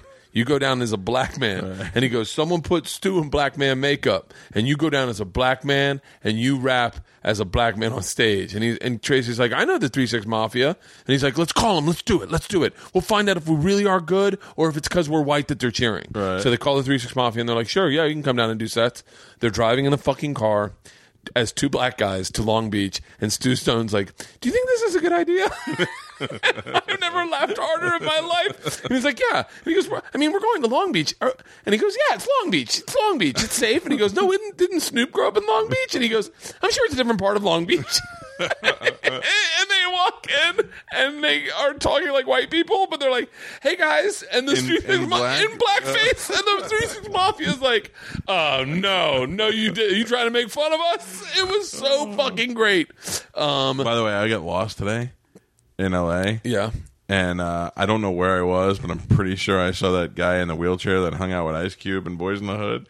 Oh, with the like I just was Crenshaw just sounded like it was bad. Is that bad? Isn't that in rap songs? So funny. I used to have a joke that I had to take this video offline because it caused so much fucking drama in the LBC. It was so much drama because I said that my navigation took me through a bad neighborhood and I didn't realize it until it was too late. I heard take a left on Crenshaw Boulevard and punch it. Go, go, go, go. And the thing that really upset black people online was that Crenshaw isn't that necessarily that bad. No. And so they're like, no, you're not even in I said I was in Compton. And they were like, that doesn't even run through Compton. How dare you? And I was like, really? Are we getting tight with geography? I got lost and I looked up. I'm like, this looks bad. And I see Crenshaw and I went, if I'm recognizing street names from rap songs, I'm about to get stabbed. God damn it! I still can't find that fucking show. It was after Malibu's Most Wanted. This is why I'd love to be on a radio show just so I could do this. Anyway, it was really one of the funniest fucking videos I've ever seen. I laughed so hard I kept it on my DVR, and I'd watch it from time to time. And then I ran into Jamie Kennedy at the Irvine Improv or Ontario Improv when he was taping that heckling movie. Heckler, yeah. Where I know people were just throwing shit at him the whole time. Yeah. And he got done, and I was like, "Hey, by the way, you were really funny on that one TV show." And he was like, "Oh, thanks, man." He was actually really nice. It was really cool. I mean, that's having them in the studio. I would never talk to Pauly Shore on the phone. Top five best people to have in studio. You can't use me and Ralphie. Just because I want to hear other, like, just because we were friends, but like top 5 best studio people. I don't know. I mean, I'm such. If Galvin was here, he'd rattle them off right away. I'm the worst at remembering. Okay, shit. I'll start. I only because I've heard this is maybe one of the most epic times you've ever had on your show. Bobby Lee. Oh, Bobby Lee was fucking great. Really? Yeah, Bobby Lee was one of my favorite guests ever. Which is weird because he kind of dropped off the face of the earth as far as Tampa's concerned. Really? I saw he was playing at the Comedy Store or something this weekend, and I almost wanted to go by and see him. Bobby Lee came in, and I didn't know Bobby Lee's comedy very much. I knew him from Mad TV, and I knew he was Asian. I'm like, we'll just go with that. And he came in the studio. And I remember I look at Galvin. Every once in a while I look at Galvin like seconds before the guest comes in, and I go, what the fuck are we going to talk to this guy about? You know, just... Yeah. Bobby Lee walks in. His hair is messed up crazy, and he was a little chubby at the time. He looked like a little chubby Asian girl, and he sat down, and I looked at him and I go, look at you. I go, your hair or something. And he goes, oh, it's my chink hair. It's straight. I even have straight pubes and whatever. And I go, you do? And I go, let me see. So now he's in the studio 30 seconds, and he gets up and he pulls his pants down and his pubes are hanging out. And I go, why don't you fix it with a lighter? And he goes, what do you mean? I'm like, you know, you ever like put a lighter by your arm and it curls up your hair on your arm? I'm like, what if you just put the heat by your pubes? You'll curl them up. So next thing you know, Bobby Lee's got a lighter. He's not in the studio for a full minute. His pants are down, and we are trying to light his pubes on fire. And that parlayed into him being there for an hour. And in our next segment, we had these fat porn stars coming in. I don't even know what they were scheduled to do, but it ended up being a tag team wrestling match between Spanish, my producer, and Bobby Lee in their underwear, and these two fat porn stars who were each like 300 pounds each, girls. And Bobby Lee is wrestling as like he's in the heavyweight championship at WrestleMania. He's fucking making these girls' lips bleed. He's putting them in headlocks. It was the most insane fucking hour. I saw that video in one of the promos, I think, for something. Cowhead TV. And I fucking was like, he was taking swings at these girls. He was. I mean, he was. I don't even know Bobby Lee. He was great, and then he was so great that like I went to go see him. I don't even think I went to do comedy. I think I went there afterwards or before, and we went to dinner. Did you drink at the bar? No, I think we went to dinner. Bobby Lee is one of those guys where I'm positive. I'm guessing. I don't know this to be true, that he's gay, especially after talking to him, and he doesn't know if he's gay yet. You know, I think it's the cause of a lot of his inner conflict. And, really? Yeah. Because I brought a buddy with me who's good looking, and he was all over him talking. What do you do? Where are you from? What's going on? I'm like, you're fucking gay, dude. Now again, I gotta say, I don't know that he's gay. Not that there's anything wrong with that. No, but I don't want to get fucking sued either. Yeah, no. Yeah. That's so interesting. Bobby Lee, and then what was the other one that is? Oh wait, first of all, I will credit us. I don't know who came up with this, but this was maybe one of the greatest things I've ever done on radio. Do you know what I'm talking about? Yeah, because I came up with it. Of course. Was it you? The time where the wives? Yep. Yeah. Where our wives. I like to do things with Bert where I put him on the spot because you're always honest, but you get emotional. Yeah. And like anytime I get accused Bert's wife of cheating on him, I try to convince him of that. And all that. Yeah, like we do this thing where we do called Under Oath, where we agree like for a segment we'll let callers ask callers, or we'll ask among each other questions in the studio, and we gotta answer honestly. And if we don't, the other ones will fucking call us out. Yeah. And it's good because it's been some really embarrassing moments and some tense fucking radio. And we discover that people in the room hate each other for different reasons. Oh. And I remember we put you under oath one time, and I would just ask you questions like, who's funnier, me or Galvin? And you're like, oh, Galvin. But God, I know what the answer is before those things. I remember that. I forgot we played under oath. Yeah. So we did a thing with my brother one time. My brother happened to be in studio, and Galvin's brother happened to be in the studio, so we did Know Your Bro. And we'd ask like embarrassing questions, then we bring the brother back in. And we did it with our parents at different times. So when Bert came in, we did it with like, how well do you know your husband or your wife or whatever? And we asked a bunch of questions, mostly sexual stuff, and then we had to see how much we knew about them. And one of the things was if we blindfold the wives and brought them in the studio and they reached through the curtain and felt our balls, if they could tell whose balls that they were holding. And it was funny because we had to blindfold them and we had to make sure that they couldn't hear because you fucking cackle like a little girl and you would give it away. And when they brought the girls in, they looked like they were in that fucking prison camp. And they were being let in. They were blind. They could see, and they reached their hand through. and they had to put their hand on our balls, feel the balls, and then tell which ones. And all our wives got it right. But the best is that we were jockeying to see, like we were jockeying, like who got to go first, who went second. Yeah, and I kept trying to put my ween on your wife's wrist. Everyone guessed my balls accurately, including my wife. Yeah. It's amazing that our wives knew our balls so well. My balls are pretty distinct. Chico definitely pulling. Why? What's the difference between yours and mine? It's because mine are long. Mine are big. Yeah, mine are more. That's not a bragging thing either. Mine are more long. Yeah. Yeah. I don't know what Galvin's got rocking. Maybe he's got some little peanuts in there. I don't know. Well, not now. No. He grew back into his dick. I don't know. I was thinking about that the other day. Because we were talking about before, we were talking about the doctor doing the finger in the ass thing. I'm pretty comfortable like getting naked. I don't even care about that. But how you were saying you worked it up, I have to work it up too. But I have to work it up for the massage therapist. I have to work it up for the doctor. I let it stay small for the massage therapist. No, I'm terrified I'm going to get a boner in a massage therapist. Here's why. Because even for a fat guy, I'm pretty good with the size of my dick. Like when it comes to having sex, it's appropriate size. It's got some girth to it. My wife's like, it looks like a Red Bull can, and I'm okay with it. But when it's not hard, it is embarrassing at times. I couldn't agree more. But I mean, like about me too. Howard Stern used to say it looked like an elevator button on his penis. Yeah, mine I liken to in a flaccid state. The golden tee, you know, the golden tee game, that little ball that you spin really fast. That's kind of what it's like. It's just like a little helmet at the top, only when it's flaccid. But when aroused, it looks totally respectable. Yeah, like I don't mind. I'd walk around with it out. Yeah, I'm not. Mine is not.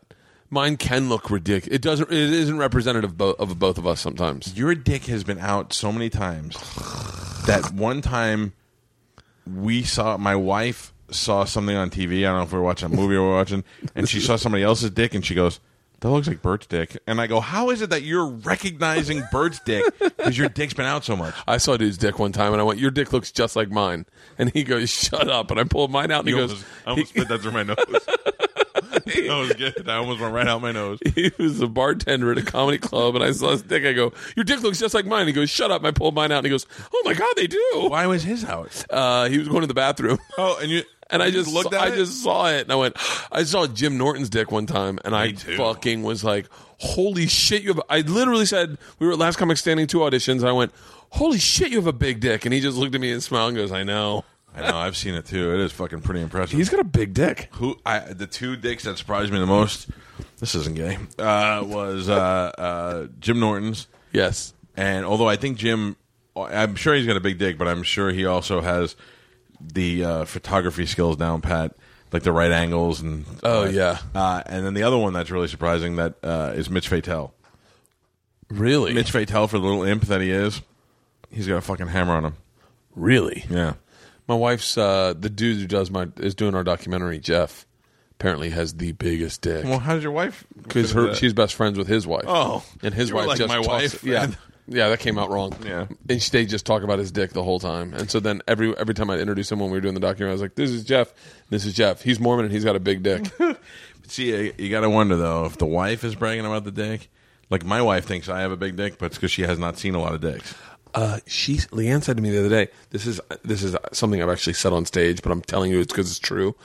She said she recently has said mine's gotten bigger, and she's like the other night during sex, she was like, "You've gotten so much bigger," but I don't talk during sex, so I was like, okay, like I didn't know what to say. You don't talk? Not at all. I'm fucking silent, like I'm at the dentist. You know why? Why? Because you'll bust out. And No, you talk. Not to my wife. What I meant by that was, before my wife, I would be a little more vocal. You talk to other... Is that John Leguizamo and Summer of Sam shit? Yeah. I can fuck the whores. I make love to my wife. No, I'm just kidding. But my wife... my wife, there's so many things that I could do in front of other girls that I can't do in front of my wife. It's more embarrassing, which it should be the other way around. Yeah, I feel like it's sacred ground. Like, I can't do stuff to my wife that I did to her before we got married. My wife's a nice girl. Like, she's cool. But there are things that I can't, that most other women would find cool that my wife would just... My wife's a half Jew from Jersey. And, like, I remember my buddy one time is a really good singer, and he said, "You know, my wife, we've been married for 20 years. She told me she wanted me to sing her a love song and put it on a CD." And I thought, Oh, that's pretty romantic. If I brought that home to my wife, she would be fucking mortified.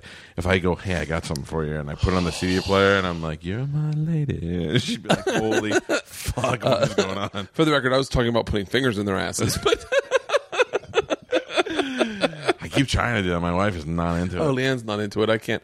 When we were dating, she'd maybe like toy with the idea of like, but now she's like, no. My wife knew that from the beginning that she had to say no. Because one time where she was like being a little more relaxed, and then I just got crazy with it. She goes, in the beginning I was like, okay, I'll let him. And then you were like all knuckle deep, and I said, hey, slow it down.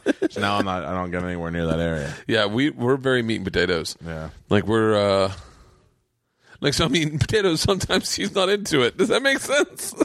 very much so.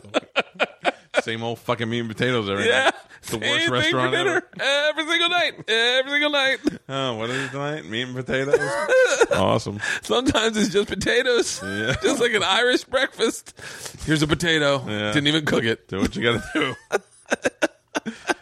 Yeah, it's there was a guy that went to my college named Mark Small, and his nickname was Small Bus, and because he was the Golden Gloves champion boxer, right. And he was he had a reputation for being just a tad bit slower, and I say that respectfully because I loved Mark Small, I still do, but and he was my big brother in the fraternity, and he gave me his fake ID, he was great. I think he was my big brother in the fraternity. I don't know anyway, right. And so but he had the one time he went into the bathroom and I was taking a piss, and he came up next to me and he opened up a condom and then looked at me and offered it to me, and he goes, gum? And I went, no. And then he put it in his mouth. He was hammered, and he was like, "Wah!" and spit it out. So he I'll never forget one time. He goes, we're sitting at the. I love you just blew a bubble. And his tongue just went in it. We're sitting in the lounge, and I don't know how we're talking about potatoes, and he has a totally peeled potato, and it looks like an apple. Right. And I go, what is that? And he goes, it's an apple. And I went, what? And he goes, it's an apple. Bill peeled them this morning. And he picked it, and he goes, it's a potato. And he literally spit it out the window. And I was like, that guy was so funny. My God, I wish I had more Mark Small stories. He could beat the fucking shit out of people. That's the problem. You call him a retard and he beat your face in. Well, he was a little. I don't think there was anything wrong with him. I think he had taken a bunch of punches to the head, but I think his nose was broken a few times, so it sounded like everything sounded like and so. I don't know. I could theorize on it, and everyone, please don't share this if anyone knows Small still. But I don't mean to sound mean towards Mark because he was the greatest guy. Yeah. But for condometers. But God, we did Ox Brawl was our big boxing match, and Mark was a Golden Gloves champion in Florida, and his grandfather gave him a big lump sum of money never to box again. Really? Never to box again. He's stop boxing. For him and his brother Campbell, they're no more fucking boxing for you guys. Fucking no one in my family loved me that much. And then Mark the caveat was he could do Ox Brawl because he was a grown up and it was past that time. And he went in and he annihilated a dude. I mean, he punched him. He beat the shit out of this guy. So much so he taught other people how to box, and our whole team knew how to box because Mark had taught them how to box. And we beat the fuck out of dudes. You fight at the same time? What? Is it one match at a time? No, yeah, it's one match at a time. Mark won in Mike Tyson time. Oh, wow. And he made noises. People just went in and swung, and he was like, tss, tss, and I mean, just annihilated motherfuckers. There's one of the greatest moments of my buddy Eddie Fernandez's entire life was that Ox Brawl because he went up, the heavyweight dropped out. Eddie was 190 pounds, and he went in and fought in the heavyweight section. The guy was 230, and he was throwing Eddie around the ring, and Eddie just landed fucking 7 sweet punches and knocked the dude out, and just fucking danced around the ring. Just yeah! You and Galvin were taking boxing for a while. Yeah, we were, and then Calvin quit because he didn't like getting punched. Yeah, that's the one. That's the one thing that sucks about those contact sports. Oh, I don't know. I wasn't fighting. I mean, Galvin was the only other big guy there, so the other guys that hit me weren't a big deal. Yeah, I liked it. That was fun because it, got your cardio up pretty good. Cardio on a fucking treadmill is boring. Cardio running from fists is pretty cool because you're doing it. You don't even realize you're doing it. You just don't want to get punched in the face. Yeah, it's like frisbee golf. I was going to do jiu-jitsu. Yeah, I talked to Joe, and Joe set me up with Eddie Bravo, and I think Eddie Bravo was like, "Come on down, see, we'll just talk." So we went and talked, and I remember sitting there, and I was like sweating because I was nervous. And then I saw like dudes like really fight, like not fighting, but fighting. You know, like they really are fighting. Like people do get black eyes and break noses on accident. It's an accident. They're doing it on purpose. And Eddie had a fucking black eye, and I was like, oh my god, Eddie's the best guy in here, and he's got a black eye. I was like, this is going to be a fucking nightmare for me. I never was into that shit. I mean, I love watching it. Yeah, I love watching it. Never. I mean, those guys are all tough, and it scares me because the guy who is a third of my size, that I think that I could just swat, I know he can kick the shit out of me now, so that's scary. Someone said something. I was backing them up on some radio station, and they were like, yeah, and, you know, here's the thing with this whole Trayvon Martin thing. Yeah, it's a fight, man. Whatever happened to the old days? Fight's fight. You don't bring a gun to a fight. You just fight. Learn how to fight. And I was like, yeah, and how about this? No one learns how to fight either. Like, let's get back to 8th grade when no one knew how to fight, because I was when I liked to fight. Anybody that said that's a fucking moron. It is funny. I used to work with a guy, and he used to be like, you're a dirty fighter. I'm like, why? And he's like, because I said one time, if I'm in a fight and I have to pick up a fucking chair and hit you with the chair, I'm going to hit you with the chair. And he'd be like, that's dirty. It's not that fighting is dirty. Yeah. If I'm fighting you, it's because I want to kill you. And if it means I have to pick up a brick and smash your fucking face in, we're not dueling. Yeah. We're not going to get in there and, we're not in a boxing match. We're fighting. Best fighting story ever that, like, best I've ever I'm not going to say anyone's names. I'm going to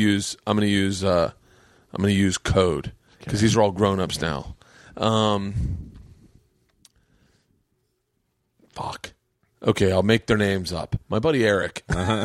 We were on a scalp hunters trip to North Carolina, up in UNC, and we were at a bar, and Eric was wearing a Charlie Ward jersey, and I was wearing a Warwick Dunn or maybe a Derek Brooks jersey. Wow. And so, or no. I was wearing a Scalp Hunters college shirt. What is this word you're saying? A what? A scout? A Scalp Hunters. Scalp hunter? Yeah, it's like a collared shirt that has. It was for the Florida State. It was like a big group to be in. It was a Scalp Hunters trip. Gotcha. We were at UNC, and Eric had a Charlie Ward shirt on, and apparently this make believe guy Eric had bit a girl, and the girl had slapped him, and then somehow her hand got in his mouth and he bit her. Nice. And she fucking lost her mind, but she had hit him a couple times. He had gotten into an argument with her about the jukebox or something. She went to UNC. She slapped him a couple times. He ended up biting her or vice versa somehow, but it was nothing. No one got hurt. Right. But she was like, it was like the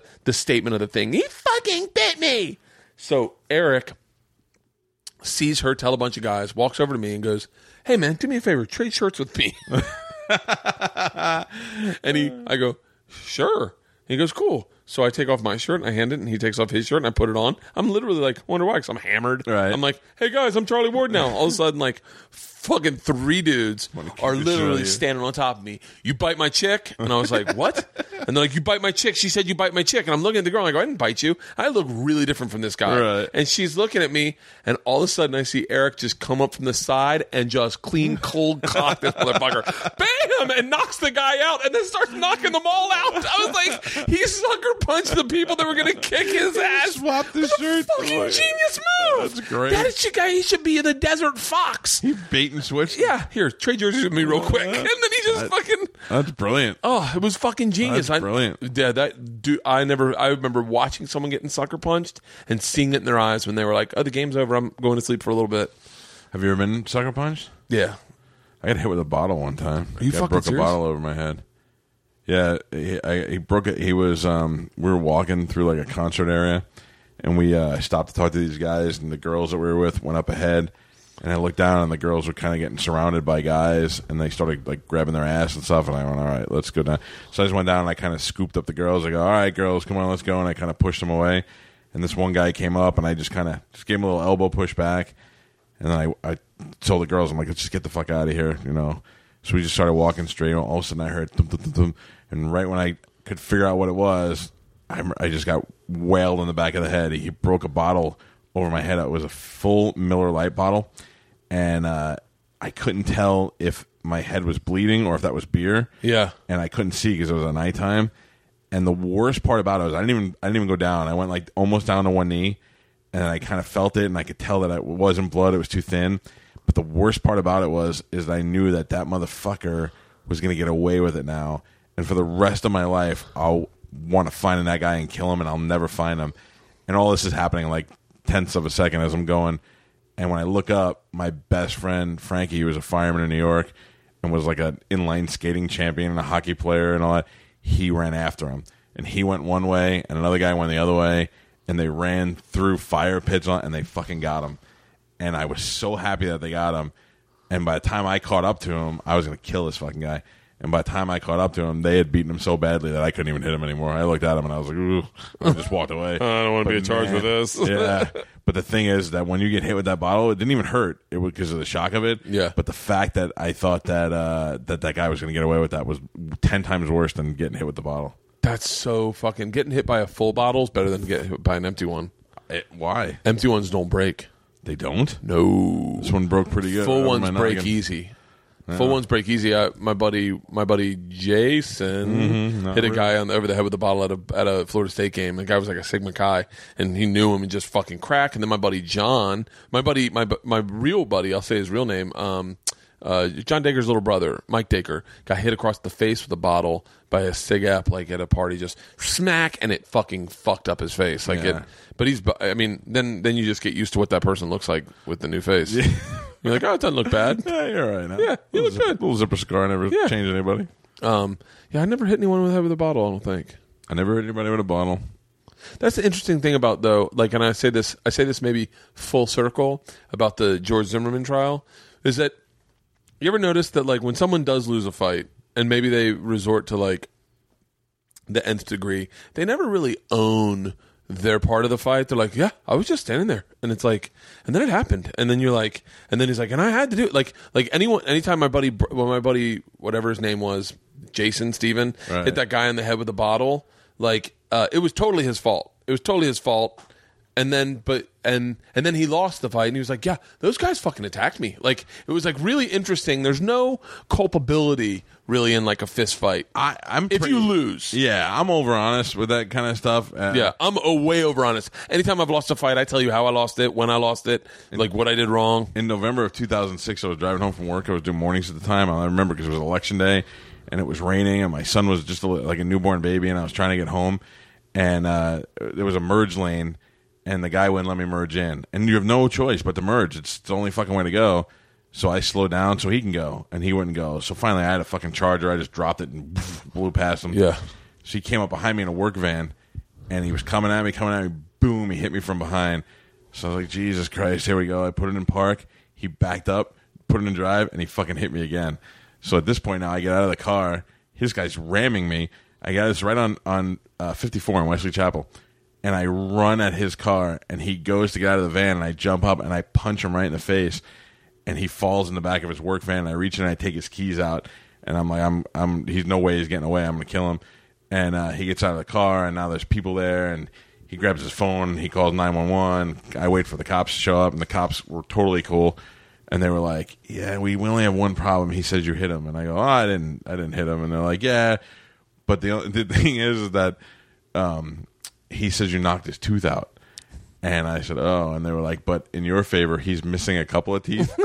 So we don't know if he's lying or not. And he's like, he's trying to find the tooth now so we can see if it's true. And I think that his tooth was on my shirt. I was wearing a sweater, and I think I got caught. So I'm folding my arms because I think it was in there, and then I brushed it all off. And that was a scary fucking time. But I was totally, I mean, that's the only time you have to lie is because you don't want to go to jail. Yeah. You know? But for the most part, would you have gone to jail? Yeah, oh yeah. In Florida, it's weird because if you shoot somebody, if the guy would have shot me, he would have been right because I came running at him. Yeah, and he would have been right to shoot me. But what I did is I ran at him and punched him in the face, and at that point, I assaulted him. You know, even though he was battering my car. That was the whole thing when I was a kid. My dad was like, "Always let someone take a first swing at you. Always, never take a first swing." And I was like, "Really? Yeah. Like get hit?" Which happened all the time. Because your dad's a lawyer. Yeah, yeah. It's not like my dad's not a lawyer. So my dad would never back that theory up. My dad would be like, make sure you can't talk when you're done. That's the best way to win. You can't talk when you're done. It's like there's this guy. I'll just say his name. I don't give a fuck. His name is the guy Travis Charles. He's a really funny comic out of out of Richmond, and he was having problems with another comic, and he was coming to me about it, and I was like, I go, man, I don't know what to tell you. Like, it's very complicated. It's a local scene, and it does get, very weird and territorial. And I was like, I don't know, man. I don't really have any advice to give you. And he's like, my dad said I should stab him. I was like, what?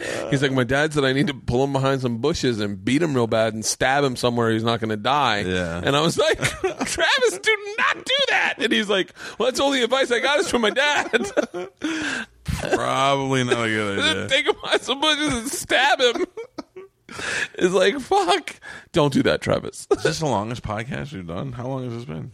No, this is we're wrapping it up. No, I'm not in No, a hurry. 1:49. No, I have to shit. And George and Isla are here. I got to say hi to them. I haven't seen them. And I have to go to motorcycle classes all day tomorrow. Oh, brother. I've talked about motorcycle classes on every podcast, only because I've done 3 podcasts back to back to back. And everyone's like, enough with these fucking motorcycle classes. Just go. Have you done them at No, all? I go tomorrow. For fucking... Can I just put this out there? Yeah. That's how you're going to die. No. Mm-hmm. I'm just doing it for a part. Yeah. That's the part where you die. It's look, if they say they want to remake fucking Punch and Chips and they want you to be Chip or whatever it is, Neither one of them are fucking named Chip. God damn it. Punch If they and John. said they want to make Easy Rider and they want me to play the part of the lawyer. Yeah. So I'm going to do it. Okay. What kind of motorcycle? Like, you're just going to ride a Harley? Ducati. Oh, shut the fuck up. There's no way. It is. I don't know what motorcycle yet. I don't get until I get to set. I won't know. And it's one thing I think would be really cool to do and have, and especially here in California, but that's the way I'm going to die if I get one. Shit. Here come the kids. This is Joey calls her El Diablo. Hello. She does kind of look like one of those kids that gets possessed in a movie. You look That beautiful. fits you? What is it? It's Mama's dress. Do you want to sit down and interview Cowhead? Oh, good. Oh, good. How you doing? Here, talking to the microphone. Let me make sure we're getting levels on you. There you go. Okay, perfect. Talking to it? Hello. Okay, perfect. Do you have any questions for Cowhead? Do you eat ice cream? I do. I'm a big fan of ice cream. Do you? Yes. What's your favorite flavor? Vanilla. What do you like to put on it? Everything except nuts. No nuts. I don't like nuts. It's a good. Keep that I was theory about to for the say, rest of your keep life. it that way. Now, what other questions? How about ask him, Isla? Ask him about his name. What's your name? Cowhead. My name's Isla. I know. It's a very pretty name. Do you know how he got the name Cowhead? How? Because I have a very big head, right? Look at it. Kind of big, right? See? Yes. Do you have any more questions for Cowhead? You're pretty good at this. Did you have long hair? You mean like long as opposed to bald? Or you mean like long in the back like a rock star? Long like a back of No, I wish. I used to have what they used to call the Guido mullet in 1989, where it was long in the back and short on the sides. That's it, though. Oh. At one time, I had a hairdo called the rat tail, where it was just a little piece in the back that was long. And I even dyed it blonde by dipping it in peroxide because we were too poor to actually go out and buy hair dye. But that's more than you bargained for, huh? Now, Dad, Yes. but I meant No, it's Dad. Dad, did you used to have pink hair? No, I never had pink hair. I had white hair, though. But I had money, so I went to a hairdresser, and she dyed it white for me. Her name was Lisa, and I did it because I thought I didn't want people to look at my face 'cause I thought I was unattractive. I thought that would draw attention, and then people would go, oh, who's the guy with the cool hair, as opposed to who's the guy with the double chin. Yeah. Does that make sense? Yeah. Do you think that's what Guy Fieri said?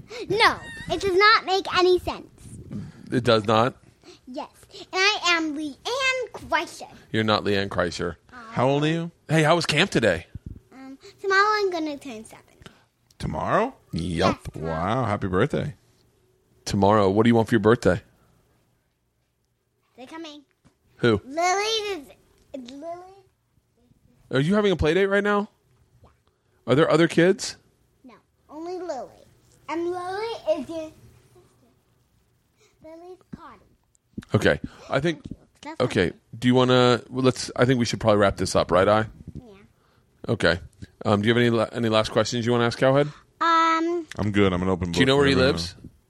No. He lives in Tampa. He lives in Tampa. He came all the way here for a podcast. Mm-hmm. Yeah. That's how important this podcast is to me. Oh, my God. I know, right? Do you know who else lives in Tampa? Nana and Papa? Yep. You know he lives out near Nana and Papa. He has alligators out by his house. Yeah, I knew that. Oh, you knew that? We're all And fun. Daddy, look at my hair heels. Baby. Yeah, good luck with that, pal. Yeah. All right, Let's Let's wrap it up. Okay, good call, Do you want to ask him if he's got anything to plug? Oh, Daddy, one sec. So did you. George is coming out as me. Oh, fuck. That might be telling. They're coming.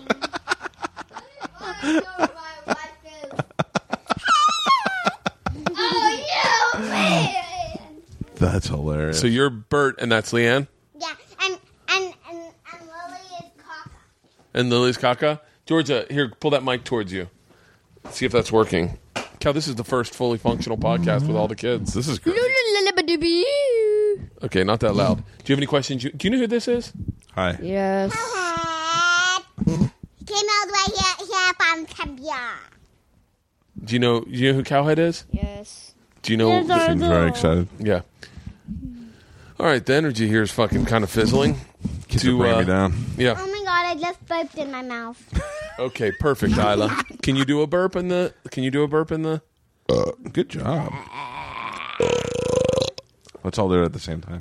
I'm a really, really good fighter. A really good farter. Oh, cool. Oh, do it in the mic, Isla. No one can hear it. Well, that is a really good farter. Pretty good fart. All right, guys. Do you guys have anything you want to plug, George and Isla? Happy birthday, Isla. Happy birthday, Isla. Happy birthday, Isla. Okay, all right. My birthday's tomorrow. This will go Not my fucking birthday. ever. Not my birthday. You got two. I only have one. Little Girls. girls are exhausting. There's no way you could win. Hey, you say that. All right. Stand by. The one dressed like a boy wants to talk to you. I'll take it. As opposed to the one dressed in the pink high heels. And you know we're boys. See? You guys are. I have a father question for you, but I can't really ask you right now. Ask, they don't listen. Would you rather Oh God. Spell it. If you spell the whole sentence, they can't keep up. them be Moses a closing the door. what? Are you asking would I rather THEYBESLUT? Or LESBIN? Oh, really? What did I spell, George? I have no idea. Exactly. You know what, Cal? I'd rather them be HAPPY. Yeah. So, I mean, I don't know really. That wasn't really a fair comparison because I don't think you So do you care wanna about have the a second one Kaka? as much as you would the first one. Which one was? Oh, yeah. The first one. Okay. I wouldn't want them to be an SLUT. Okay. Yeah. Would you rather them be an SLUT or would you rather them be an SLUT with everybody? Yeah. Or She is in fourth grade. She's going to figure this word out in a second. Or- What? or would you or date one BLACK guy? Game's over. It's been awesome playing with you guys. Say goodbye, everybody. Listen to Cowhead Show in Tampa. I love you, Cal. Thanks for coming out.